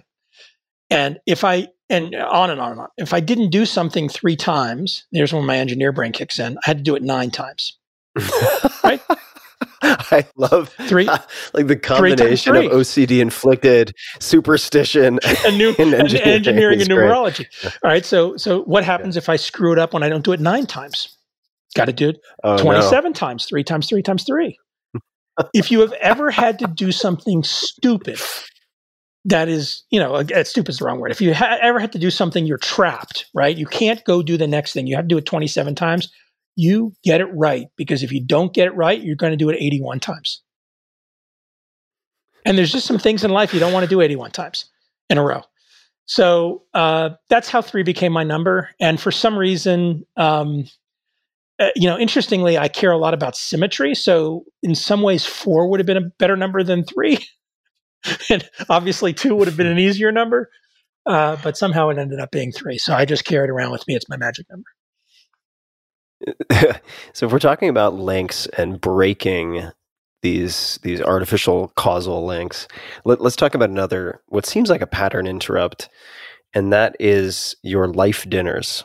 Can you describe what these are? Yeah, this was another thing that came out of me and Amy's weekend in Rhode Island. So she said to me as we're walking, I want to have dinner with you once a month. Not a date night, but let's do dinner once a month. Let's do it on the first night of every month. And I just want a commitment for that. And, hem and haw, oh, gee, I don't know whether I'll be in, Boulder or Boston or New York or the Bay Area or whatever. And she looked at me and she said, do you have a calendar, an online calendar? Knowing full well I did, of course. And I said, yeah, I have an online calendar. She says, does it have the ability for you to make a recurring calendar appointment? I said, yeah, the online calendar lets me do that.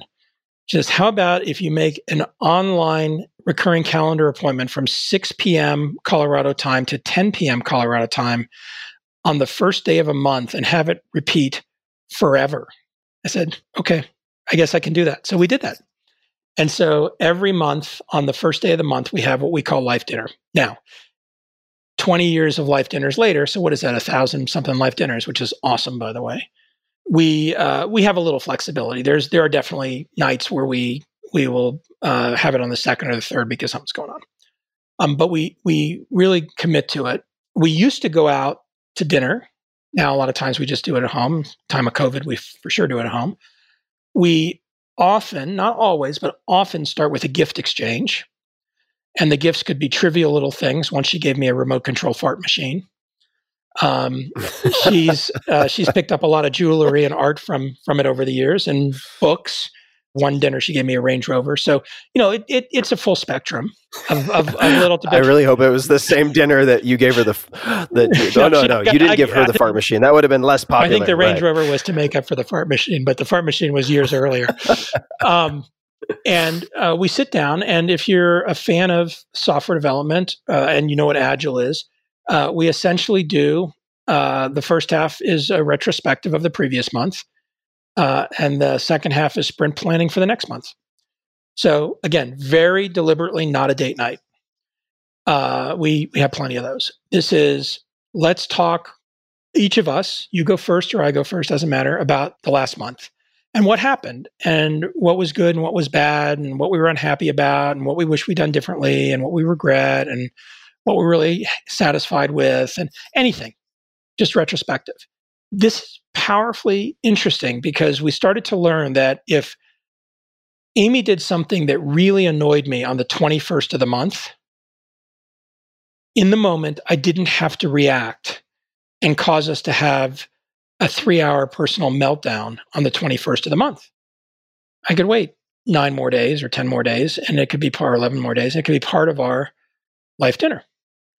And it gave us a marker for being able to resolve the conflicts that we would have with each other or express things positive and negative that we hadn't said in the moment. The forward sprint planning part of it is not go through the calendar for the next month, but talk about goals, aspirations, what we might want to do differently, what we're feeling in the moment that's making us uncomfortable about the future, what we're not, afraid of, what we're worried about happening in the future, what's causing us in the moment real anxiety about the future.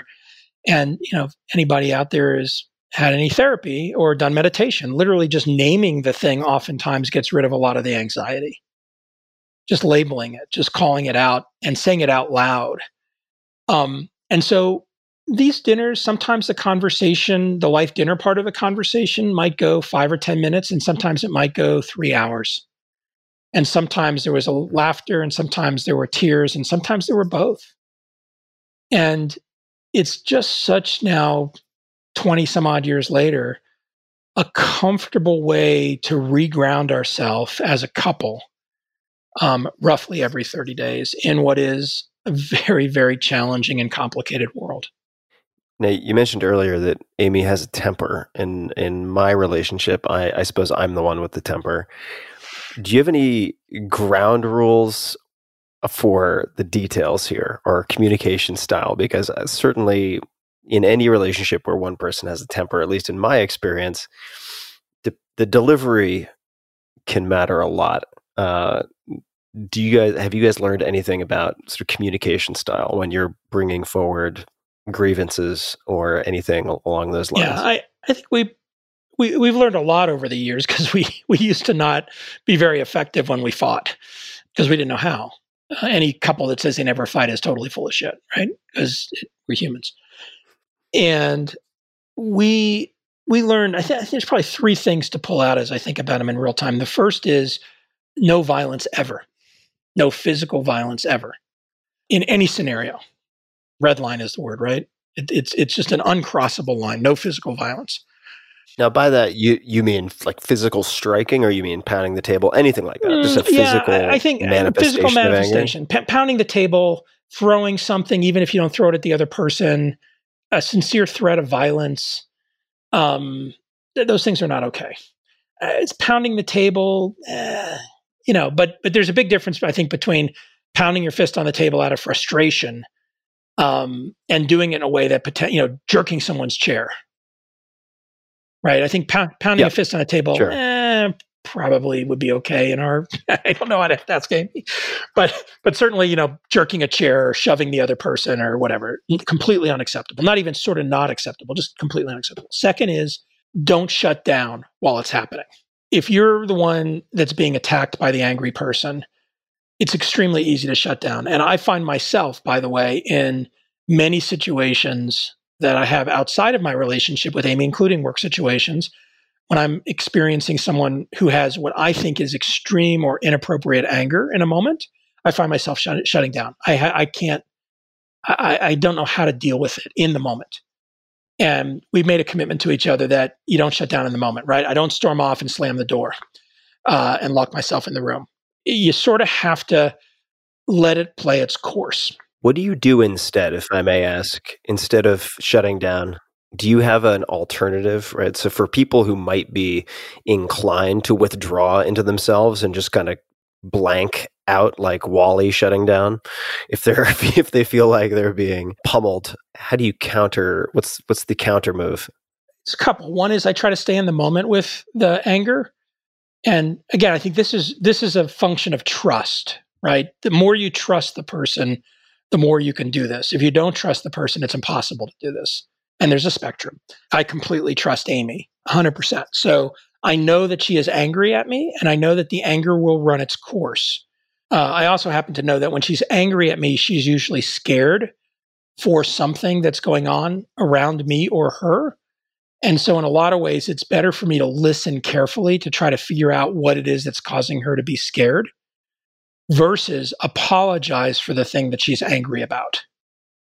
And so in the moment, rather than try to fix the problem that she's angry about, I try to bring my full attention to the situation to understand and ask questions, not in a Socratic and annoying as shit way, but in an engaged in the moment way to try to understand what's really going on versus trying to defend myself.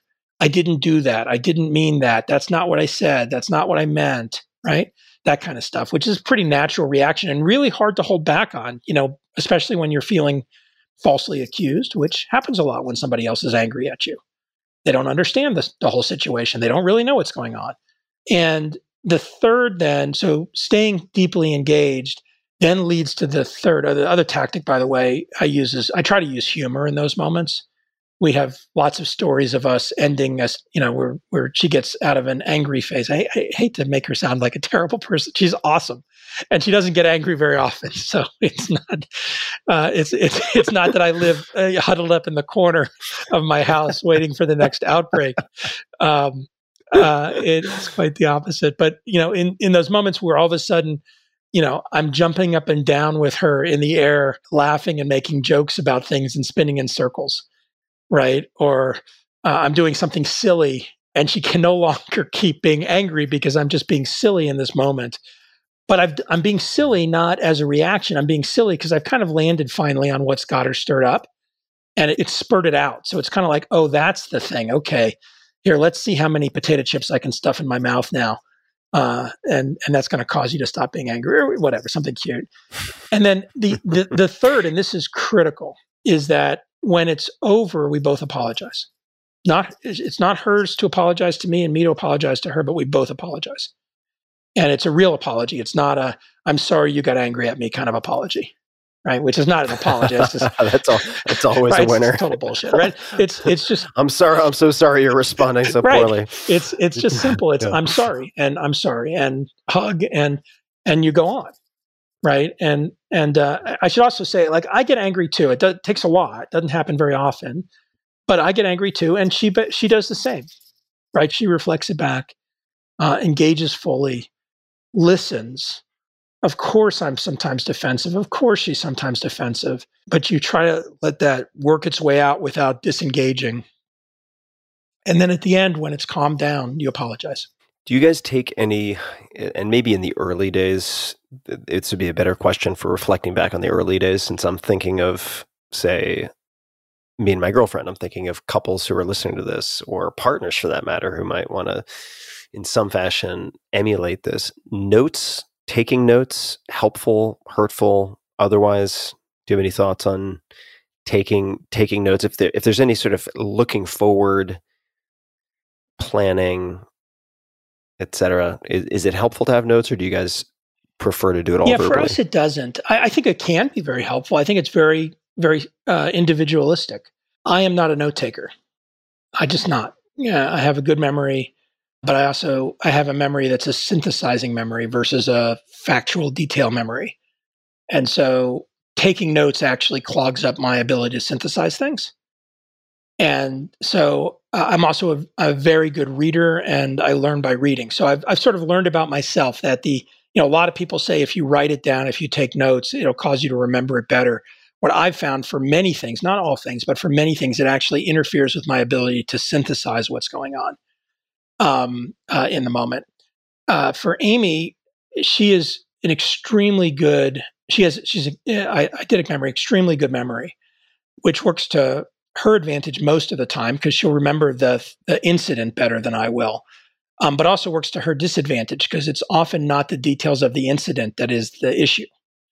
And we've learned that remembering and keeping track actually gets in our way of synthesizing and figuring out what's going on.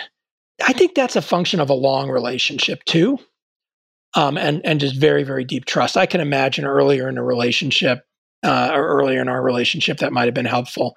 The other thing which comes from that is a lot of people, and we see this in business all the time. You see this in, you read a book, you see it in someone's book, right? It's not that they make the point one time. They have to make the point 3 or 4 times. And sometimes you have to read the point 3 or 4 times before you actually understand the point.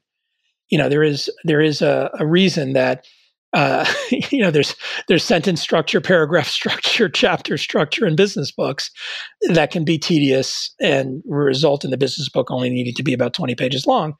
But for many of us, we have to cycle through a few times. And I think that's especially true in conflict, because when you're confronted with conflict, the first thing that you see or respond to often is not the source of the conflict.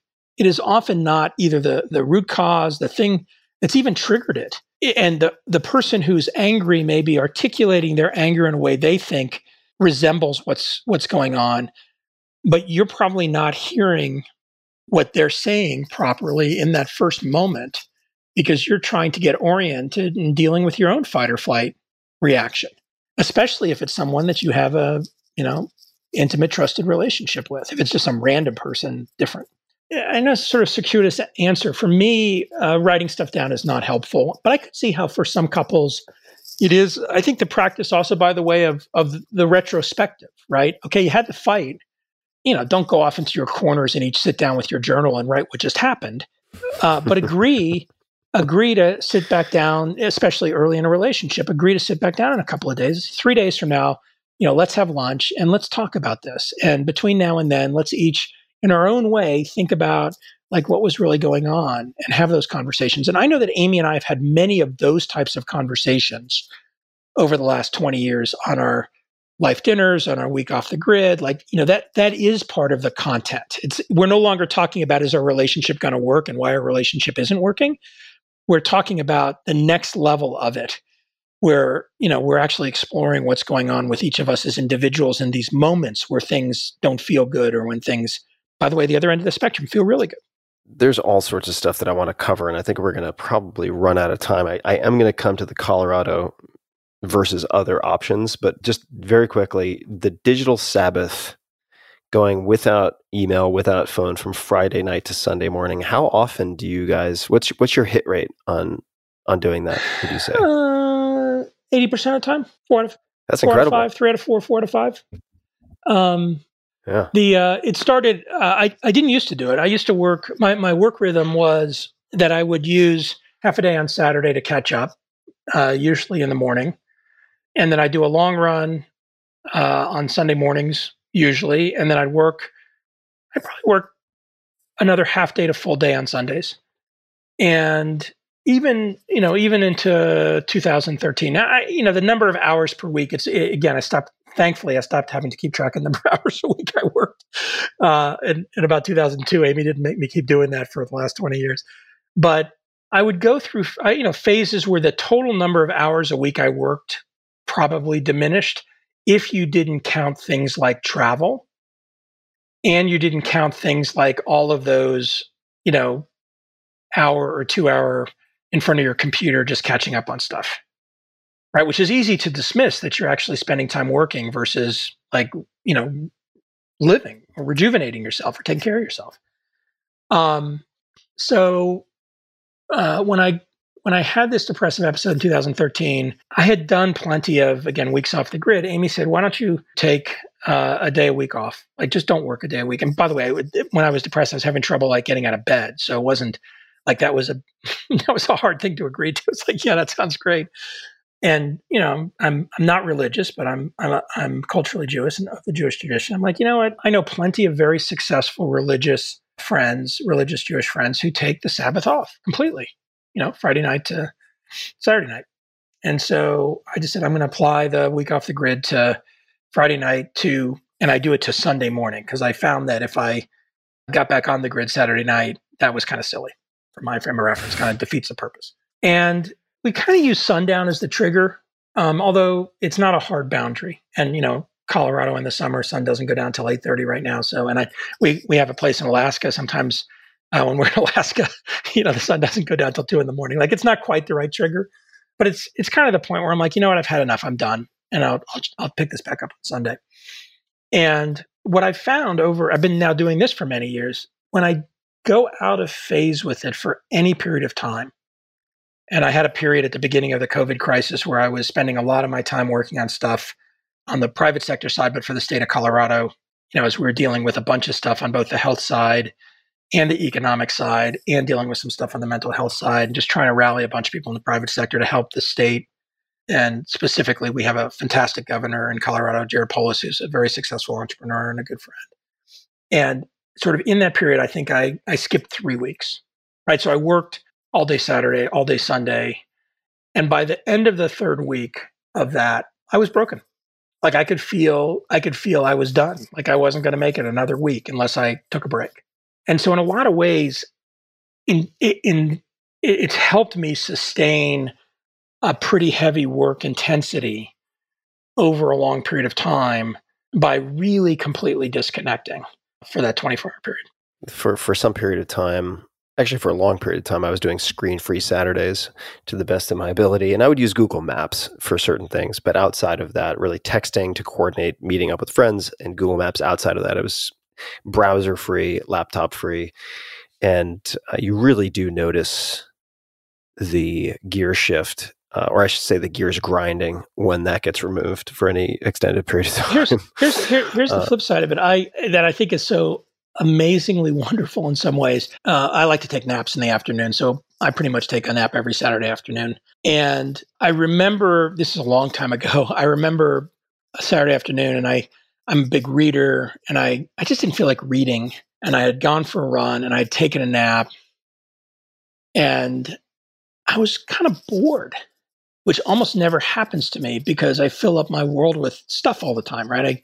I don't allow myself the luxury of being bored because I always have too much to do, which is a whole nother version of it's basically boredom aversion, right? You're like, I don't want to be bored, so therefore I will find more stuff to do because I'm afraid of not having anything to do.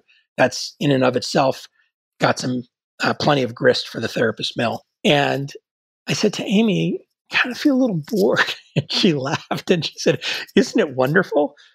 And it is really helpful to sometimes just sort of look out the window or, sit in your backyard and feel like I actually don't have anything I have to be doing right now other than be right here. And for many people in today's world, it's hard to do. And so I've let that be part of it, which is, okay, I've got my day off on Saturday. Here are the 3 books I'm going to read, and I'm going to go for a run. I'm going to make sure I get all these things done. And that's not what it's for. It's for just, take a deep breath, reflect, and let the day unfold. You mentioned reading. I'm gonna all roads lead to Colorado in this question I keep promising, but you mentioned reading. I have a list here of some of your favorite books, and I'm just going to go through them real quick and then ask a quick question on this. Zen and the Art of Motorcycle Maintenance by Pirsig, Battlestar Galactica, Ronald D. Moore, Snow Crash by Neil Stevenson, Neuromancer, William Gibson, and if I'm getting this title correctly, The Startup Community. Is that right? By Mighty Networks. If we're looking at the first 4, which are all fiction, and you are recommending one of them to someone who has been a nonfiction purist for a long period of time, is there one that jumps to mind as the starting point? So let me resegment that a bit because they're not all books. So Battlestar Galactica. I wasn't sure. TV show. Battlestar Galactica. I wasn't sure if it was based on a TV book. show. So, but it's worth touching on that. And then the Startup Community is an online community that I just started a couple, maybe 10 days ago from the time we're talking.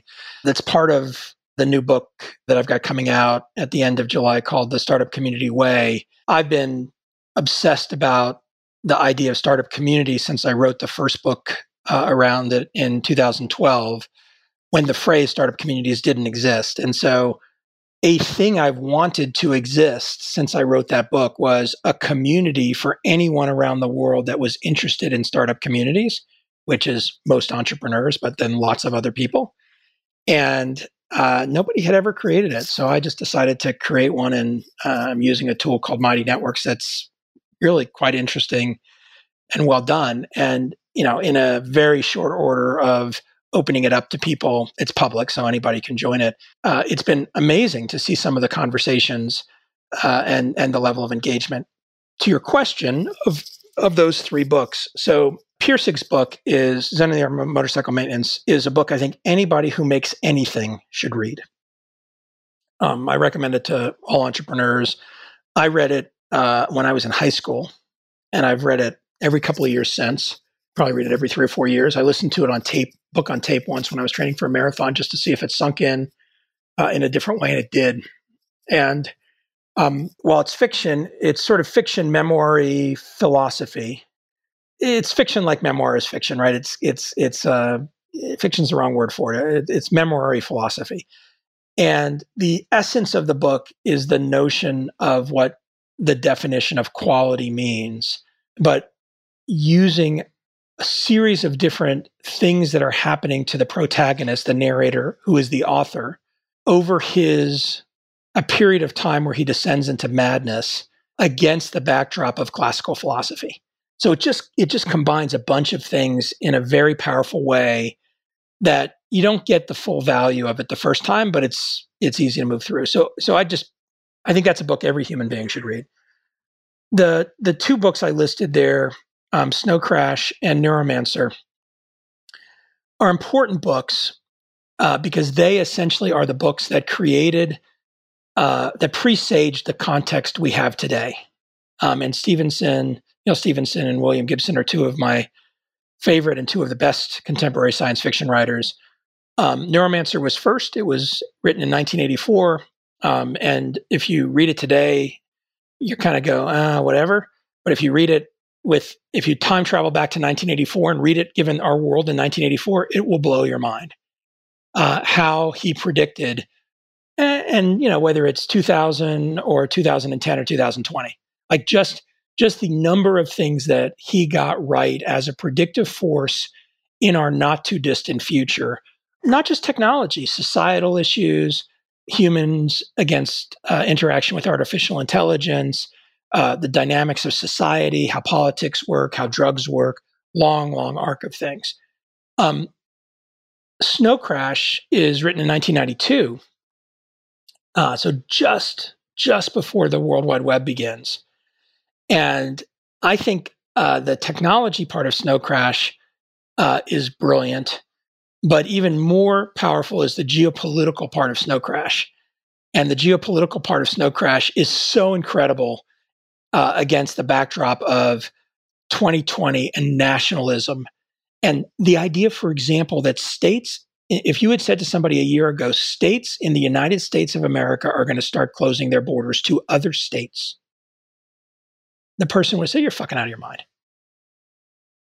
That if you were from Texas, you were not going to be able to travel. You were not going to be allowed into New York. Like, huh? And so, I mean, this book goes way more granular than that in terms of the boundaries, but it's awesome.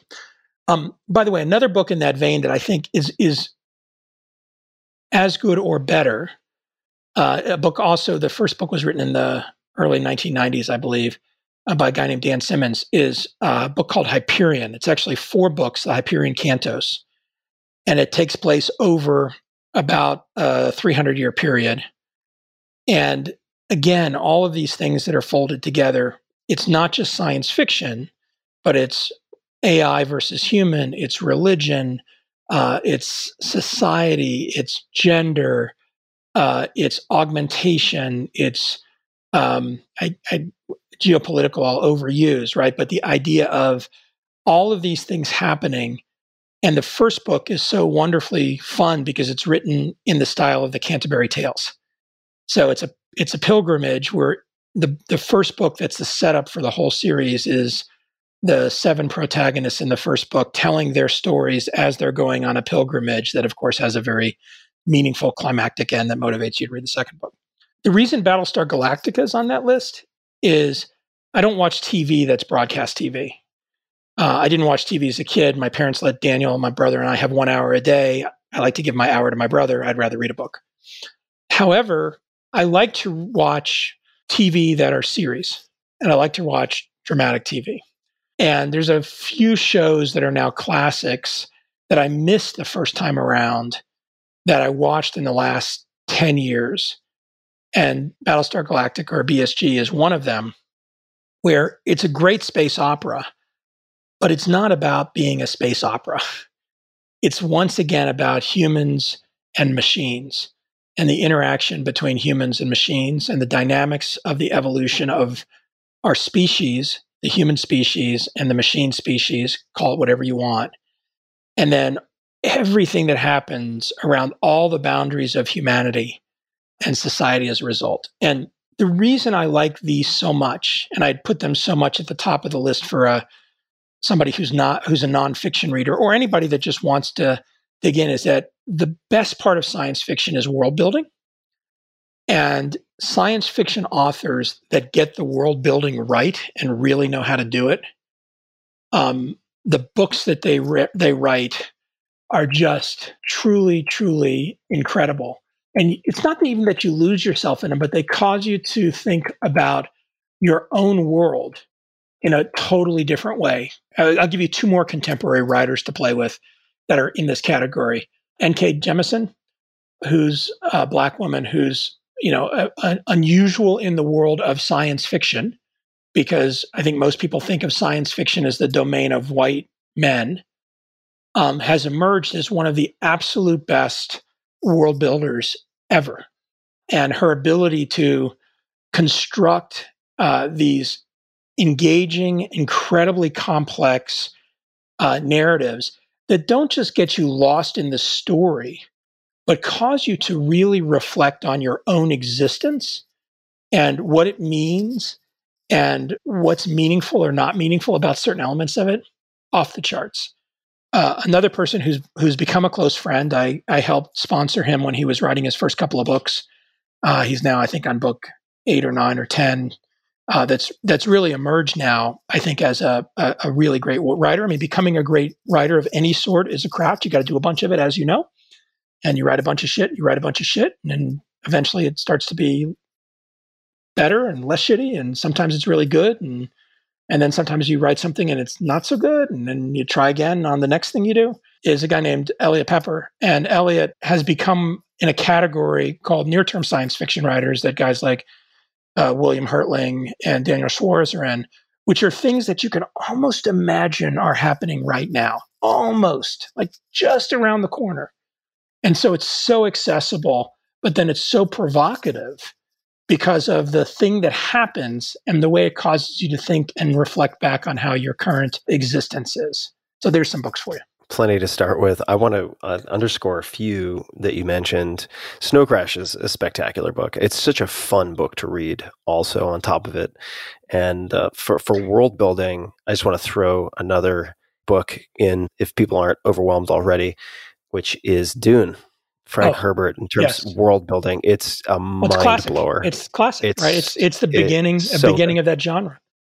Yeah, I feel like you can learn almost all the leadership lessons you need from Dune. It is just truly spectacular work. I'm going to toss one other on the pile too for fun that's contemporaneously relevant for anybody that wants to explore how badly things could go in the time of COVID if this turns into the dystopic future reality rather than the optimistic, everything goes away and we're back to normal magical thinking. It's a book called The End of October. It's written by a guy named Lawrence Wright. And it came out in April of this year, April 2020. And so he had to be done with it in February. So before, the current pandemic COVID had probably very little to do with the book. It is so good and so terrifying and so real on so many levels in terms of what we've dealt with and how we're dealing with it. And of course, he goes and tells the whole story, right? So it ends up in this dystopic ending, really, really dystopic ending. But, the first 25% of the book is about where we are right now. And for anyone who likes, again, I put this in the category, it's not science fiction, but it's near term, right? It was written about a global pandemic that could happen in the future. Oops, it got published as that global pandemic was starting. It's eerie, isn't it? Kind of spooky. Two last ones, just because you're definitely pressing all the right sci-fi buttons here. Two more authors who were recommended to me that I've just fallen in love with. One is Ted Chiang, Chiang. He has two collections. The book Arrival, which I think is fantastic, was based on one of his short stories, which for a language obsessed person like me is just how language structures thought was brilliant. He has a new collection called Exhalation that I highly recommend to people. And then Ken Liu, Liu, The Paper Menagerie, which was gifted to me by Matt Mullenweg, really accomplished tech founder, CEO of a company called Automattic, Mattic. You might see Matt Mullenweg, Automattic. In any case, both of those are short story collections, so you can dig in and you don't have to commit to a marriage of a reading marathon, which you might feel if you pick up Dune. I still recommend it, but The Paper Menagerie and Exhalation are easy ways to kind of play in the shallow end with deep meaning without getting overcommitted. Colorado. Why move to Colorado? You're in the tech game. You're a tech investor. You're a tech entrepreneur. It would seem that all roads, in fact, should lead not to Rome, but to Silicon Valley if you want to be in the epicenter of all the activity and deal flow and blah, blah, blah, all that stuff. Why move to Colorado from Boston? There's a couple of reasons. One is, I think actually the word epicenter is a good one. I've never really wanted to be in the epicenter of anything. It's not my thing. I'm more of a loner than a joiner. I am more of a detached than disconnected from a sort of in the middle of kind of person. So yeah, I think epicenter is an interesting word to sort of underscore in the context of this. I grew up in Dallas, Texas. Amy grew up in Fairbanks, Alaska. We met in Boston. We lived in Boston for 12 years. Boston was very good to both of us, but I like to describe living there for 12 years as living there for 11 years and 364 days too many. It was never home. It never ever felt like home to me. And, when you're in your college and you're in your early 20s, like the definition of home is tricky, right? Like, what does that actually mean? What is home? When I was in college, I actually would say things like, after I get done with college, I'm going back to Dallas, which my parents would love, but I had zero interest once I got to like my third year of college of moving back to Dallas. I'm like, nope, that's not happening. We complained as a couple, to our friends regularly about Boston. And how, we were going to leave and get out of Boston someday. And I think our friends just thought we were wrong. Like, yeah, whatever. We hear you, but whatever. You're not seeming to take action against that. And when I sold my first company, I was 28. And I told Amy that by the time I was 30, we'd be out of Boston. And we traveled a lot together and we like to explore different places. And she said her requirements were ocean or mountains. And growing up in Dallas, I didn't have either. So I didn't totally get that. But I'm like, okay, well, not both either, right? And she's like, either. I need one or the other. And, growing up in Alaska, she had both. And about 2 months before I turned 30, she said to me, I'm moving to Boulder and you can come with me if you'd like. That's a strong hand. We're married, right? And I'd sold my company. I was still working. I was doing lots of angel investments around the country. I was traveling a lot. West Coast, East Coast, Boston, New York, Seattle, San Francisco, LA, occasionally somewhere else. We had been to Colorado a lot. She'd lived here when she was in third grade, and I had come here skiing as a kid some, and then as a young adult some. And we always, Colorado was just, sort of the fantasy of it was a cool place. The rugged West is kind of a thing in our culture. Independent of what you think about Atlas Shrugged as a book or Ayn Rand as a philosopher, like the whole idea of Galt's Gulch being in Colorado sort of stays with you, and this idea that it's away from all the other stuff, right? So not the epicenter, that kind of appealed. And we'd been to Boulder. We went to Colorado for a 2 or 3 week trip, and we'd been in Boulder like on a January day that was like 50 degrees on the Pearl Street Mall, and it's like beautiful winter day that was not really wintry. Kind of like, remember this. This is pretty awesome. So she told me we were going. I had a staff job for the company that I worked for, so I could go anywhere. This was Ameridata. So it was easy for me to just relocate from Boston because I didn't have anybody working for me anymore. And we flew out. We rented a house. We flew back. We told all our friends we were moving to Boulder. We packed a truck and we drove to Boulder. We knew one person, a guy named Vern, and he moved away within a year. So we really moved out here not knowing anybody. 1995. And our goal was zero to do with work. Our goal was to build a life here. Let's evaluate whether this is the place we want to build a life. And if it isn't, we'll try something else. And if it is, this is our place. And within 6 months, we knew unambiguously that Boulder was where we wanted to build our life. We bought a house behind a state park in a place called El Dorado Canyon, behind El Dorado Springs State Park. We initially bought a piece of land with 40 acres and a house on it. Over time, we ended up buying, the pieces of land around us and ended up having a little bit over 100 acres there. We lived there for 17 years. And eventually, as we started to get a little bit older, we moved to the other side of Boulder, right on the edge of Longmont. We again have 40 acres, and the land is an important point of the story. So I'll get to it in a sec. And now we're looking at the mountains rather than being in the mountains. And we have this real sense of expansiveness as we look at Longs Peak each morning. And, we have 2 big golden retrievers, and they just kind of run wild on our 40 acres whenever they feel like it. Although one is old and not running so wild anymore. Today, I would be able to answer your question. When I was 30, I couldn't.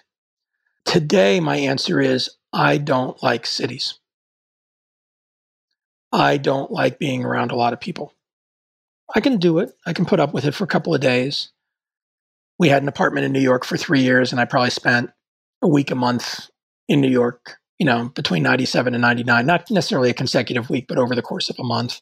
2 days, 3 days, that was okay.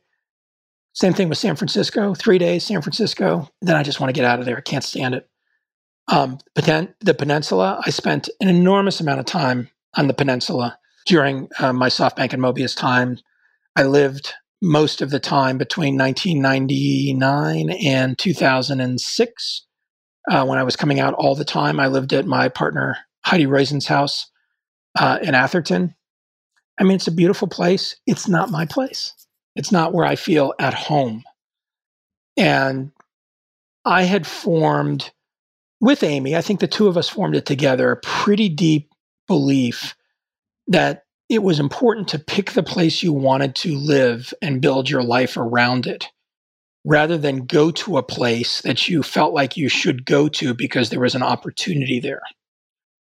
And I've had this very long-standing belief, partly because I've been, started and invested in countries all over the US, that you can create and build companies anywhere, that the ability to build startup communities and really vibrant entrepreneurial ecosystems not just are important and are you able to do them anywhere, it's actually an imperative that any city with any critical mass, 100,000 people, have a vibrant startup community.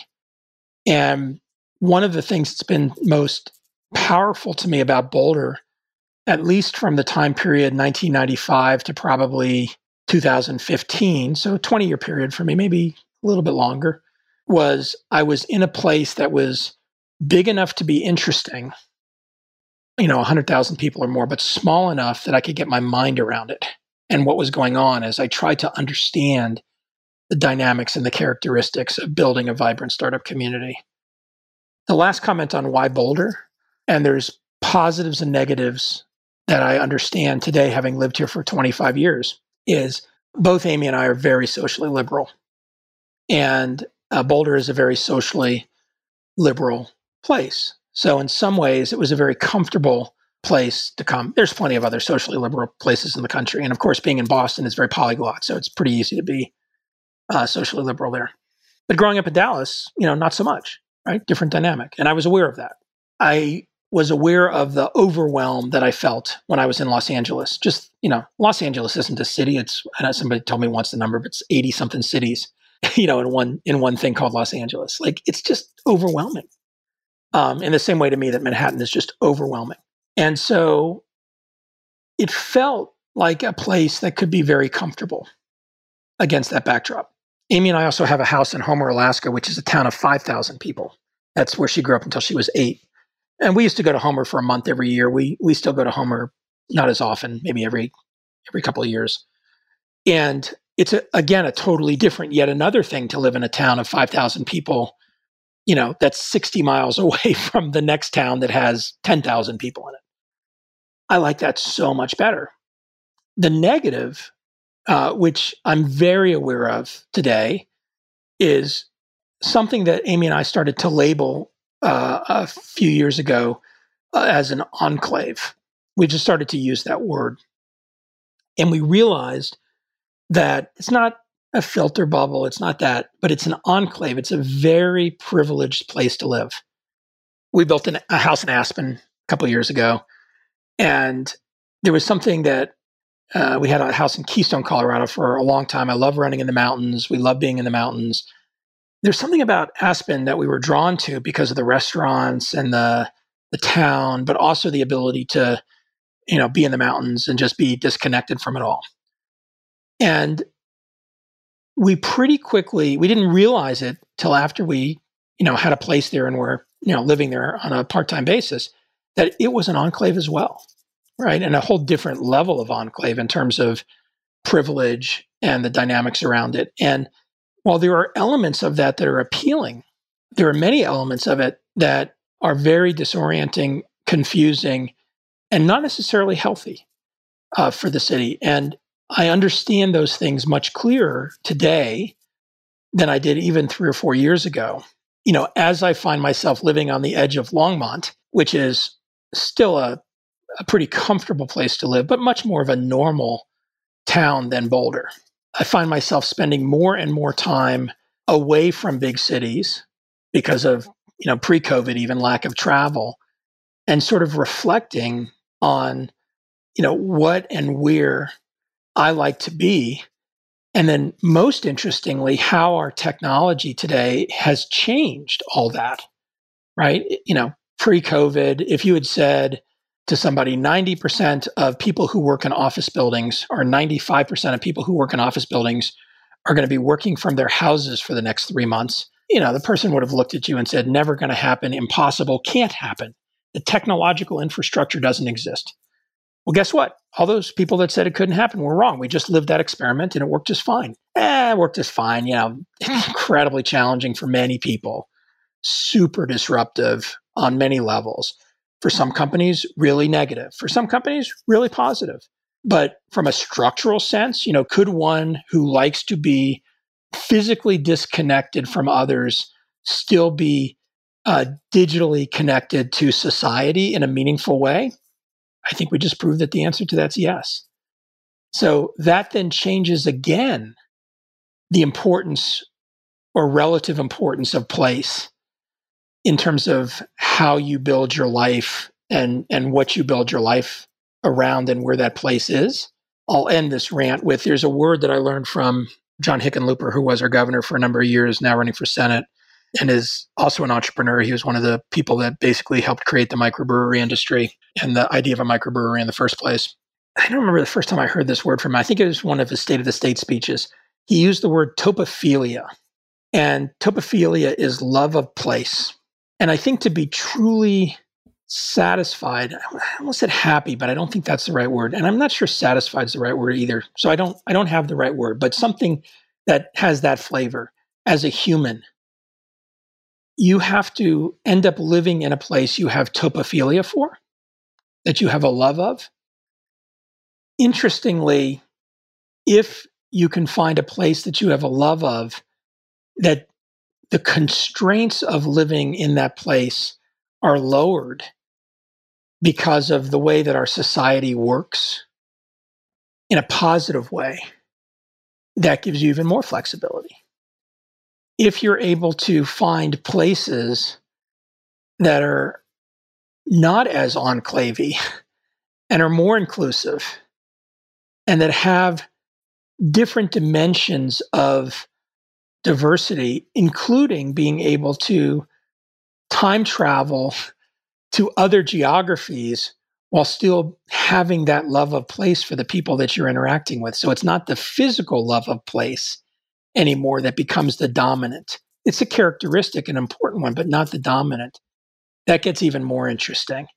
And I think we're at the beginning of that shift in our society. Let's talk about, I think I would be remiss, or it would be remiss, I'm missing my grammar, but if I weren't to ask you about something that's come to mind for me, because you and I have kind of chatted briefly about it, and that is complexity theory. And I'd like you to even just define that, but in the startup community way. Well, maybe it's not in the startup community way, but I'd just love to hear how you think about applying complexity theory, defining it first, to life, to what you do, to problems. You've written a bunch of books, and I believe I own and have enjoyed all of your books. Thank you. The thing that you know as an author is that a lot of times when you start working on a new book, you work on a new book for a while, and then you realize it's total shit. I think that's every book I've tried. Right? It's not just partial shit, it's total shit.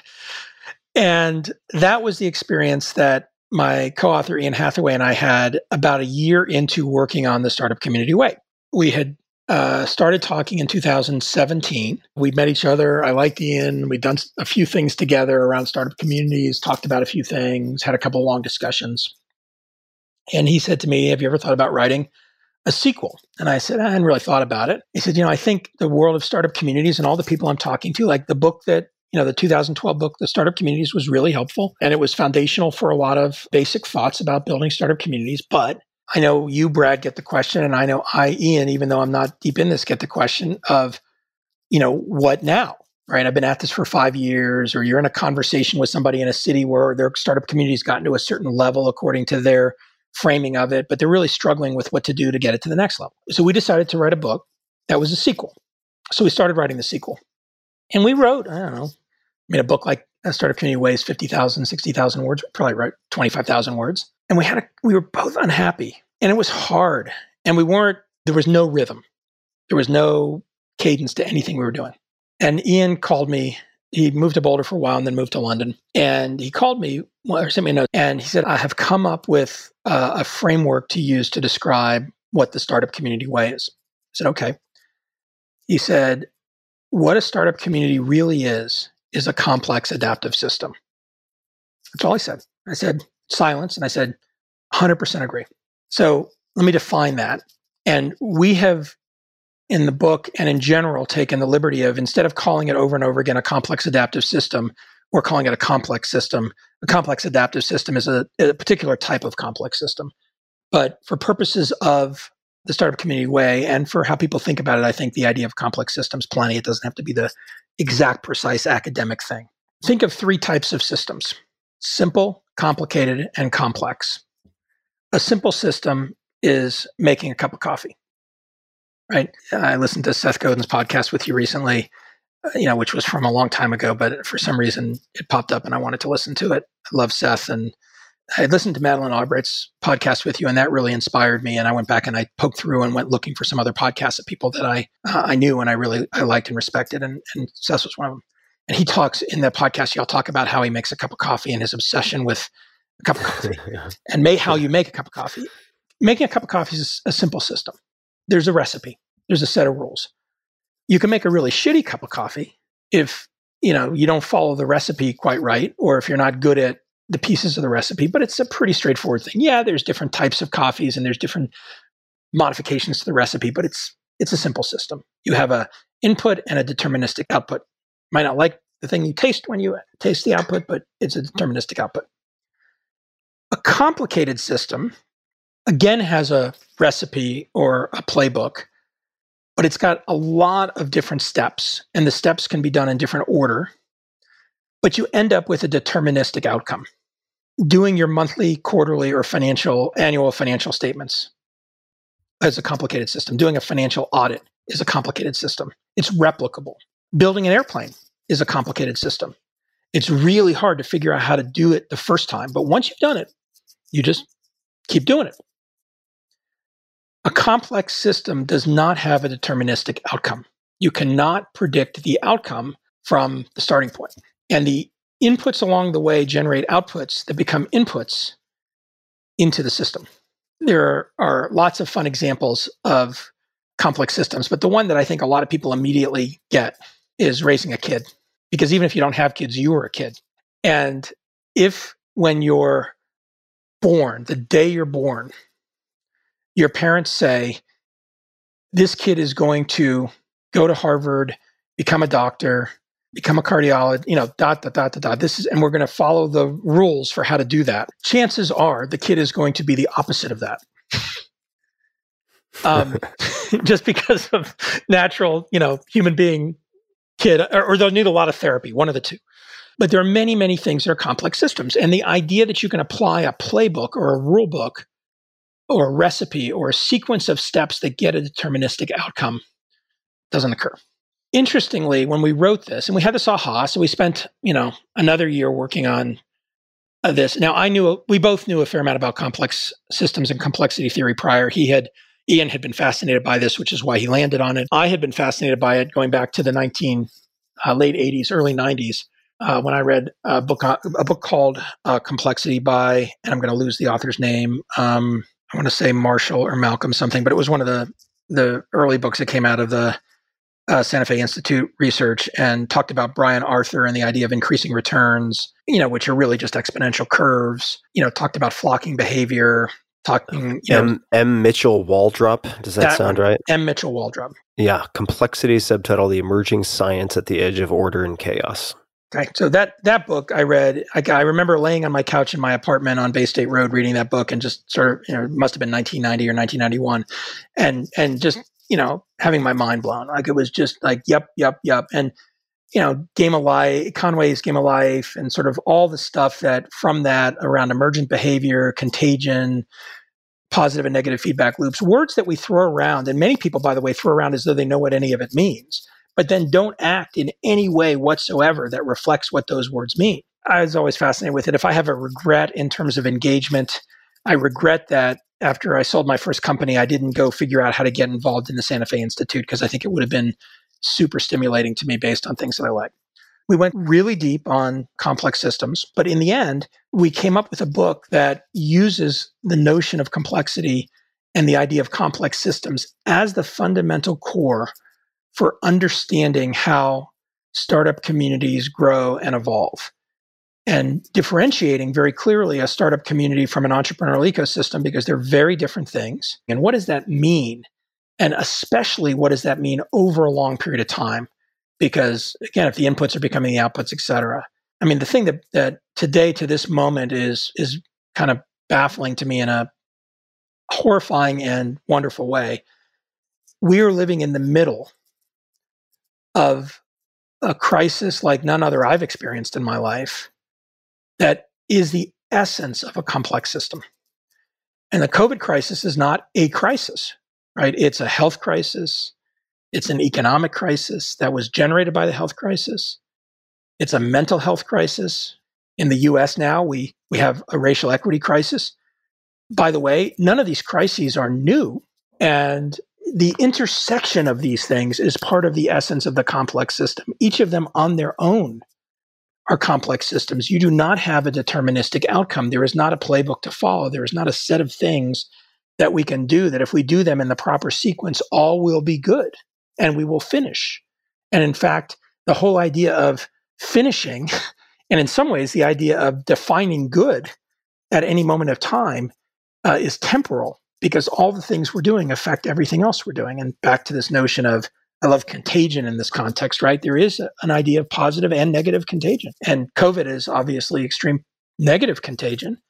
But in business, we talk all the time of positive contagion. The whole idea of a viral loop, for anybody that runs any business that's consumer facing is positive contagion. And if you scale it up to society, that's what we're talking about in the startup community way. I mean, literally, that's what we're talking about. You can scale it up to that level, or you can scale it down, to how the startup community in Birmingham, Alabama, is growing and developing in positive and negative ways. Yeah, I can't wait to check it out. I've watched these communities, vibrant communities, pop up in some of the last locations I would expect, like, for instance, Ottawa, Canada, when Shopify, which was certainly one of my most successful investments, although I was an advisor as opposed to an investor, you've seen how one company with the graduates/alumni and the factors that made it such that it could develop this vibrant ecosystem are really fascinating. And I mean, you've made the point before that, and please correct me if I'm getting this wrong, but you have many people out there who are trying to create the next Silicon Valley by looking at the current Silicon Valley. But what on some level they should be looking at are the initial conditions, say 60 years ago, that provided the opportunity for all of these emergent properties to form what we now think of as Silicon Valley, right? But you can't architect it based on the current view. So I'm looking forward to the startup community way. Thanks. That last statement was exactly correct and super important, right? Your Ottawa example and your Shopify example is an example of what we refer to as entrepreneurial recycling. And the idea is that over time, it takes a long time, right? As you have success in a geography, in a city, in a startup community, all of a sudden, entrepreneurs have a new resource, which is wealth. And if they have topophilia, if they care about their city, and it's not just the entrepreneurs, it's also many of the early employees. And in fact, many of the not so early employees end up with wealth and an understanding of how economic wealth gets generated by creating something where nothing previously existed, right? Before Shopify existed, there wasn't a thing called Shopify. It was the product of a couple of founders and then a team and then more people and then more people and more people. And eventually, today, an incredibly valuable company. Those people then reinvest not just their wealth, but their expertise into new companies in that community. And that recycling then, follows generations. The first generation of it's interesting. The second generation, so when some of those companies become successful and those entrepreneurs and employees and people that work for them and leaders recycle their time, their expertise, and their money it continues to expand. And if you go back to the initial conditions of Silicon Valley, that happened a lot over a long period of time. And I would argue that a line that Ian and I like to use is that even Silicon Valley today couldn't recreate Silicon Valley. It would be by definition a different thing.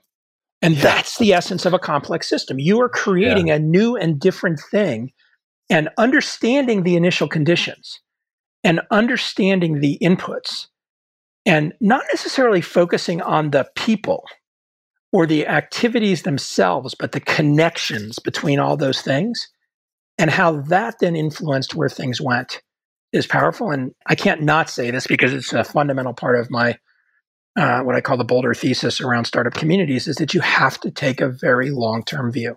I used to say you have to take a 20-year view from today, or you have to take a 20-year view. Now I say you have to take a 20-year view from today. Literally, you always have to have a long-term view from the moment in time you are at. It never can get shorter. And then, one day you die and you're not part of it anymore, but that's okay because the next generation of people are taking that long-term view. Yeah.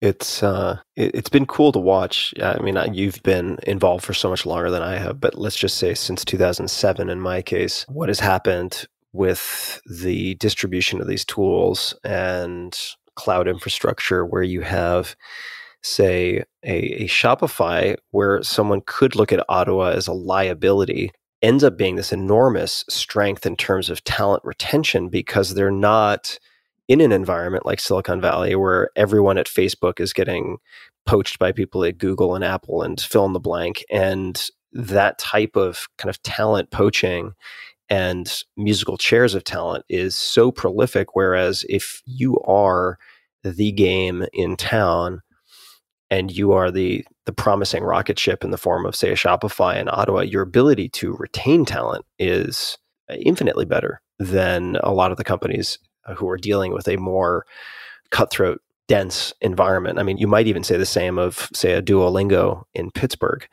although Pittsburgh certainly has Carnegie Mellon and incredible talent recruitment if you're looking at technical talent. So it's been really cool to see.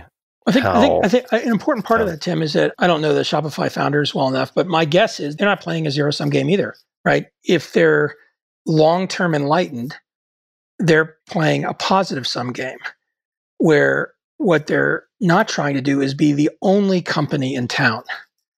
They're not trying to be the only game in town. They've seeded. They're very active investors in Ottawa. Like they're definitely a rising tide raises all boats. And that's such a powerful moment, right? Think about that though in the community, right? In the absence of that, if you have a city where one company is trying to dominate, that won't be a successful startup community. If you have a city where the dominant successful startup is enabling and investing and helping make that city better and really stoking the innovation engine of the city, that's awesome. And so, again, great example because you totally described the essence of it. Now, in 2007, I don't know anybody that talked that way. And I remember when we started Techstars in Boulder, people were like, Boulder, why would I ever go to do a thing in Boulder? Right? Nice mountains. Right. and today, if you look at Boulder as a startup community, you look at Denver as a startup community, they're connected, but they're two distinct things. The amount of that positive feedback loop, that entrepreneur recycling from companies like Zayo and Rally Software and Datalogix and SendGrid and now Twilio after they bought SendGrid and on and on and on. I mean, it's the characteristic of the health of the cities is that much stronger because of the investment of the entrepreneurs back into the innovation cycle of their city.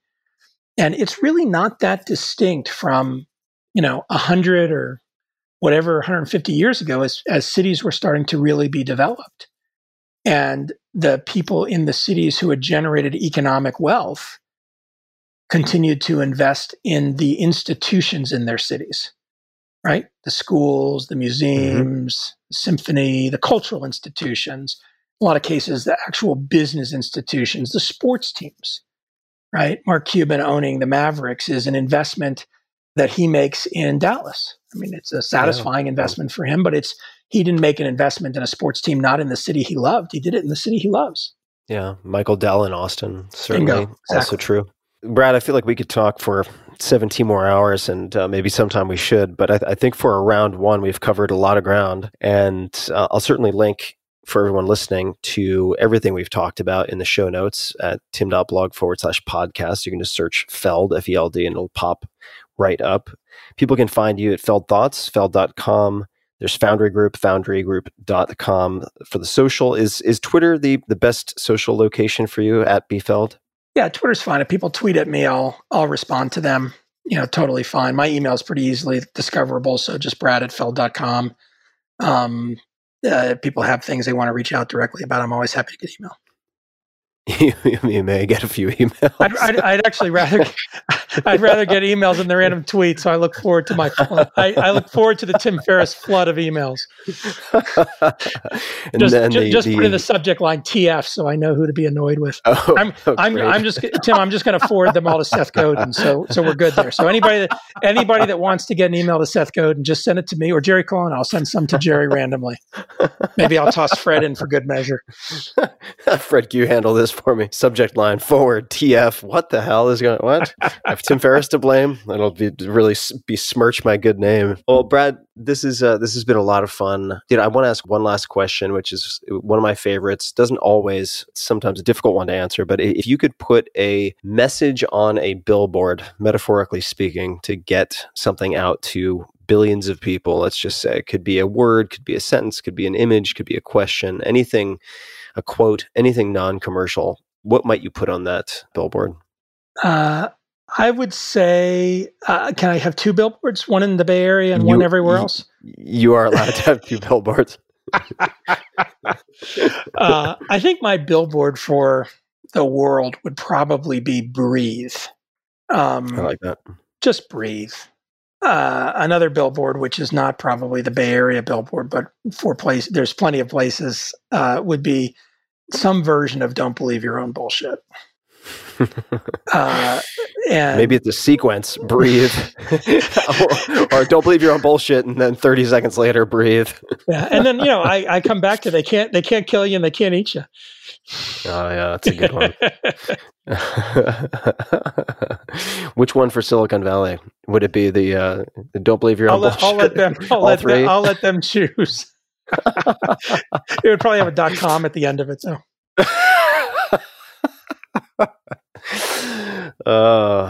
Yeah, it's what a world. Amazing, beautiful world full of delight and suffering and everything in between. And I appreciate you being a companion on the path and sharing your own struggles and your own lessons learned, Brad. So thank you so much for taking the time. You're welcome. And Tim, I appreciate you a great deal for both all the things you do, but also investing your energy and bringing things like this out for other people to the extent that anything is useful anywhere. I think you're a master of your craft, and it's wonderful to watch, and it's an incredible honor to participate. Thank you, Brad. Well, I look forward to our future conversations, hopefully more than a few. And to everybody listening, I will have show notes, as mentioned, to everything we've discussed at tim.blog/podcast. Just search for Feld, F-E-L-D, and it'll pop right up with all the goodies, including links to the new books, Startup Community Way and the second edition of Startup Communities. And until next time, breathe, experiment well, be safe, and thanks for tuning in.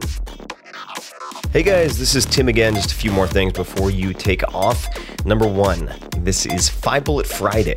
Do you want to get a short email from me? Would you enjoy getting a short email from me every Friday that provides a little morsel of fun before the weekend? And 5 Bullet Friday is a very short email where I share the coolest things I've found or that I've been pondering over the week. That could include favorite new albums that I've discovered. It could include gizmos and gadgets and all sorts of weird shit that I've somehow dug up in the world of the esoteric as I do. It could include favorite articles that I've read and that I've shared with my close friends, for instance. And it's very short. It's just a little tiny bite of goodness before you head off for the weekend. So if you want to receive that, check it out. Just go to 4hourworkweek.com. That's 4hourworkweek.com, all spelled out, and just drop in your email and you will get the very next one. And if you sign up, I hope you enjoy it. This episode is brought to you by Thrive Market. Thrive Market saves me a ton of money, and it's perfect for these crazy times. Thrive Market is a membership-based site on a mission to make healthy living easy and affordable for everyone. You can regularly save 25 to 50% off of normal retail prices with member-only prices for anything you can imagine, really. Whether it's keto, paleo, gluten-free, vegan, whatever, you can sort by that. You can find all types of food. You can find supplements. You can find non-toxic home products, clean wine, dog food, just about anything. And let me give you a personal example of just how much you can save. So my last order, I ordered Primal Kitchen mayonnaise, which is made with avocado oil. It's delicious. Justin's almond butter. And the first was 25% off. The Justin's almond butter was 30% off. Rao's homemade marinara sauce, which is awesome, 26% off. All said and done, at the end of my shopping, I saved $39 on my order. So members, and I'm a member, can earn wholesale prices every day and save an average of $30 on each order. I'll come back to that. And through Thrive Gives, their one-on-one membership matching program, every paid Thrive Market membership is matched with a free one for a low-income family in need. And you can try Thrive Market a few different ways. They have the monthly membership, which is $9.95 per month. They have the 12-month membership for $5 a month, which is billed at $59.95. And right now, this is exclusive to you guys. You can get up to a $20 shopping credit when you join today. Now, remember that I saved $39 on my order. So basically, with one or two orders, I pay for the annual membership, which is pretty sweet. So go to thrivemarket.com/Tim to give Thrive Market a try. You can, like I said, choose between the membership models you'd like to test out. If it doesn't work for you, you can cancel for any reason within 30 days for a full refund. And on top of that, you will make back your membership and savings, as I have, or they give you credits to make up for the difference. So it's really win-win-win all around, and I would suggest you check it out. Go to thrivemarket.com/Tim. You can receive up to $20 in shopping credit. That's thrivemarket.com/Tim for up to $20 in shopping credit, plus all of the other great stuff that I mentioned. One more time, check it out, thrivemarket.com/Tim. This episode is brought to you by Theragun. I have two Theraguns, and they're worth their weight in gold. I've been using them every single day. Whether you're an elite athlete or just a regular person trying to get through your day, muscle pain and muscle tension are real things. That's why I use the Theragun. I use it at night. I use it after workouts. It is a handheld percussive therapy device that releases your deepest muscle tension. So for instance, at night, I might use it on the bottom of my feet. It's helped with my plantar fasciitis. I will have my girlfriend use it up and down the middle of my back, and I'll use it on her. It's an easy way for us to actually trade massages, in effect. And you can think of it, in fact, as massage reinvented on some level. Helps with performance, helps with recovery, helps with just getting your back to feel better before bed after you've been sitting for way too many hours. I love this thing. And the all-new Gen 4 Theragun has a proprietary brushless motor that is surprisingly quiet. It's easy to use and about as quiet as an electric toothbrush. It's pretty astonishing. You really have to feel the Theragun's signature power, amplitude, and effectiveness to believe it. It's one of my favorite gadgets in my house at this point. So I encourage you to check it out. Try Theragun. That's Thera, Theragun. Try Theragun risk-free for 30 days. There's no substitute for the Gen 4 Theragun with an OLED screen. That's OLED, for those wondering. That's organic light-emitting diode screen, personalized Theragun app, and an incredible combination of quiet and power. So go to theragun.com/Tim right now and get your Gen 4 Theragun today. Or you can watch the videos on the site, which show you all sorts of different ways to use it. A lot of runner friends of mine use them on their IT bands after long runs. There are a million ways to use it. And the Gen 4 Theraguns start at just $199. I said I have two. I have the Prime, and I also have the Pro, which is like the super Cadillac version. My girlfriend loves the soft attachments on that. So check it out. Go to theragun.com/Tim. One more time, theragun.com/Tim.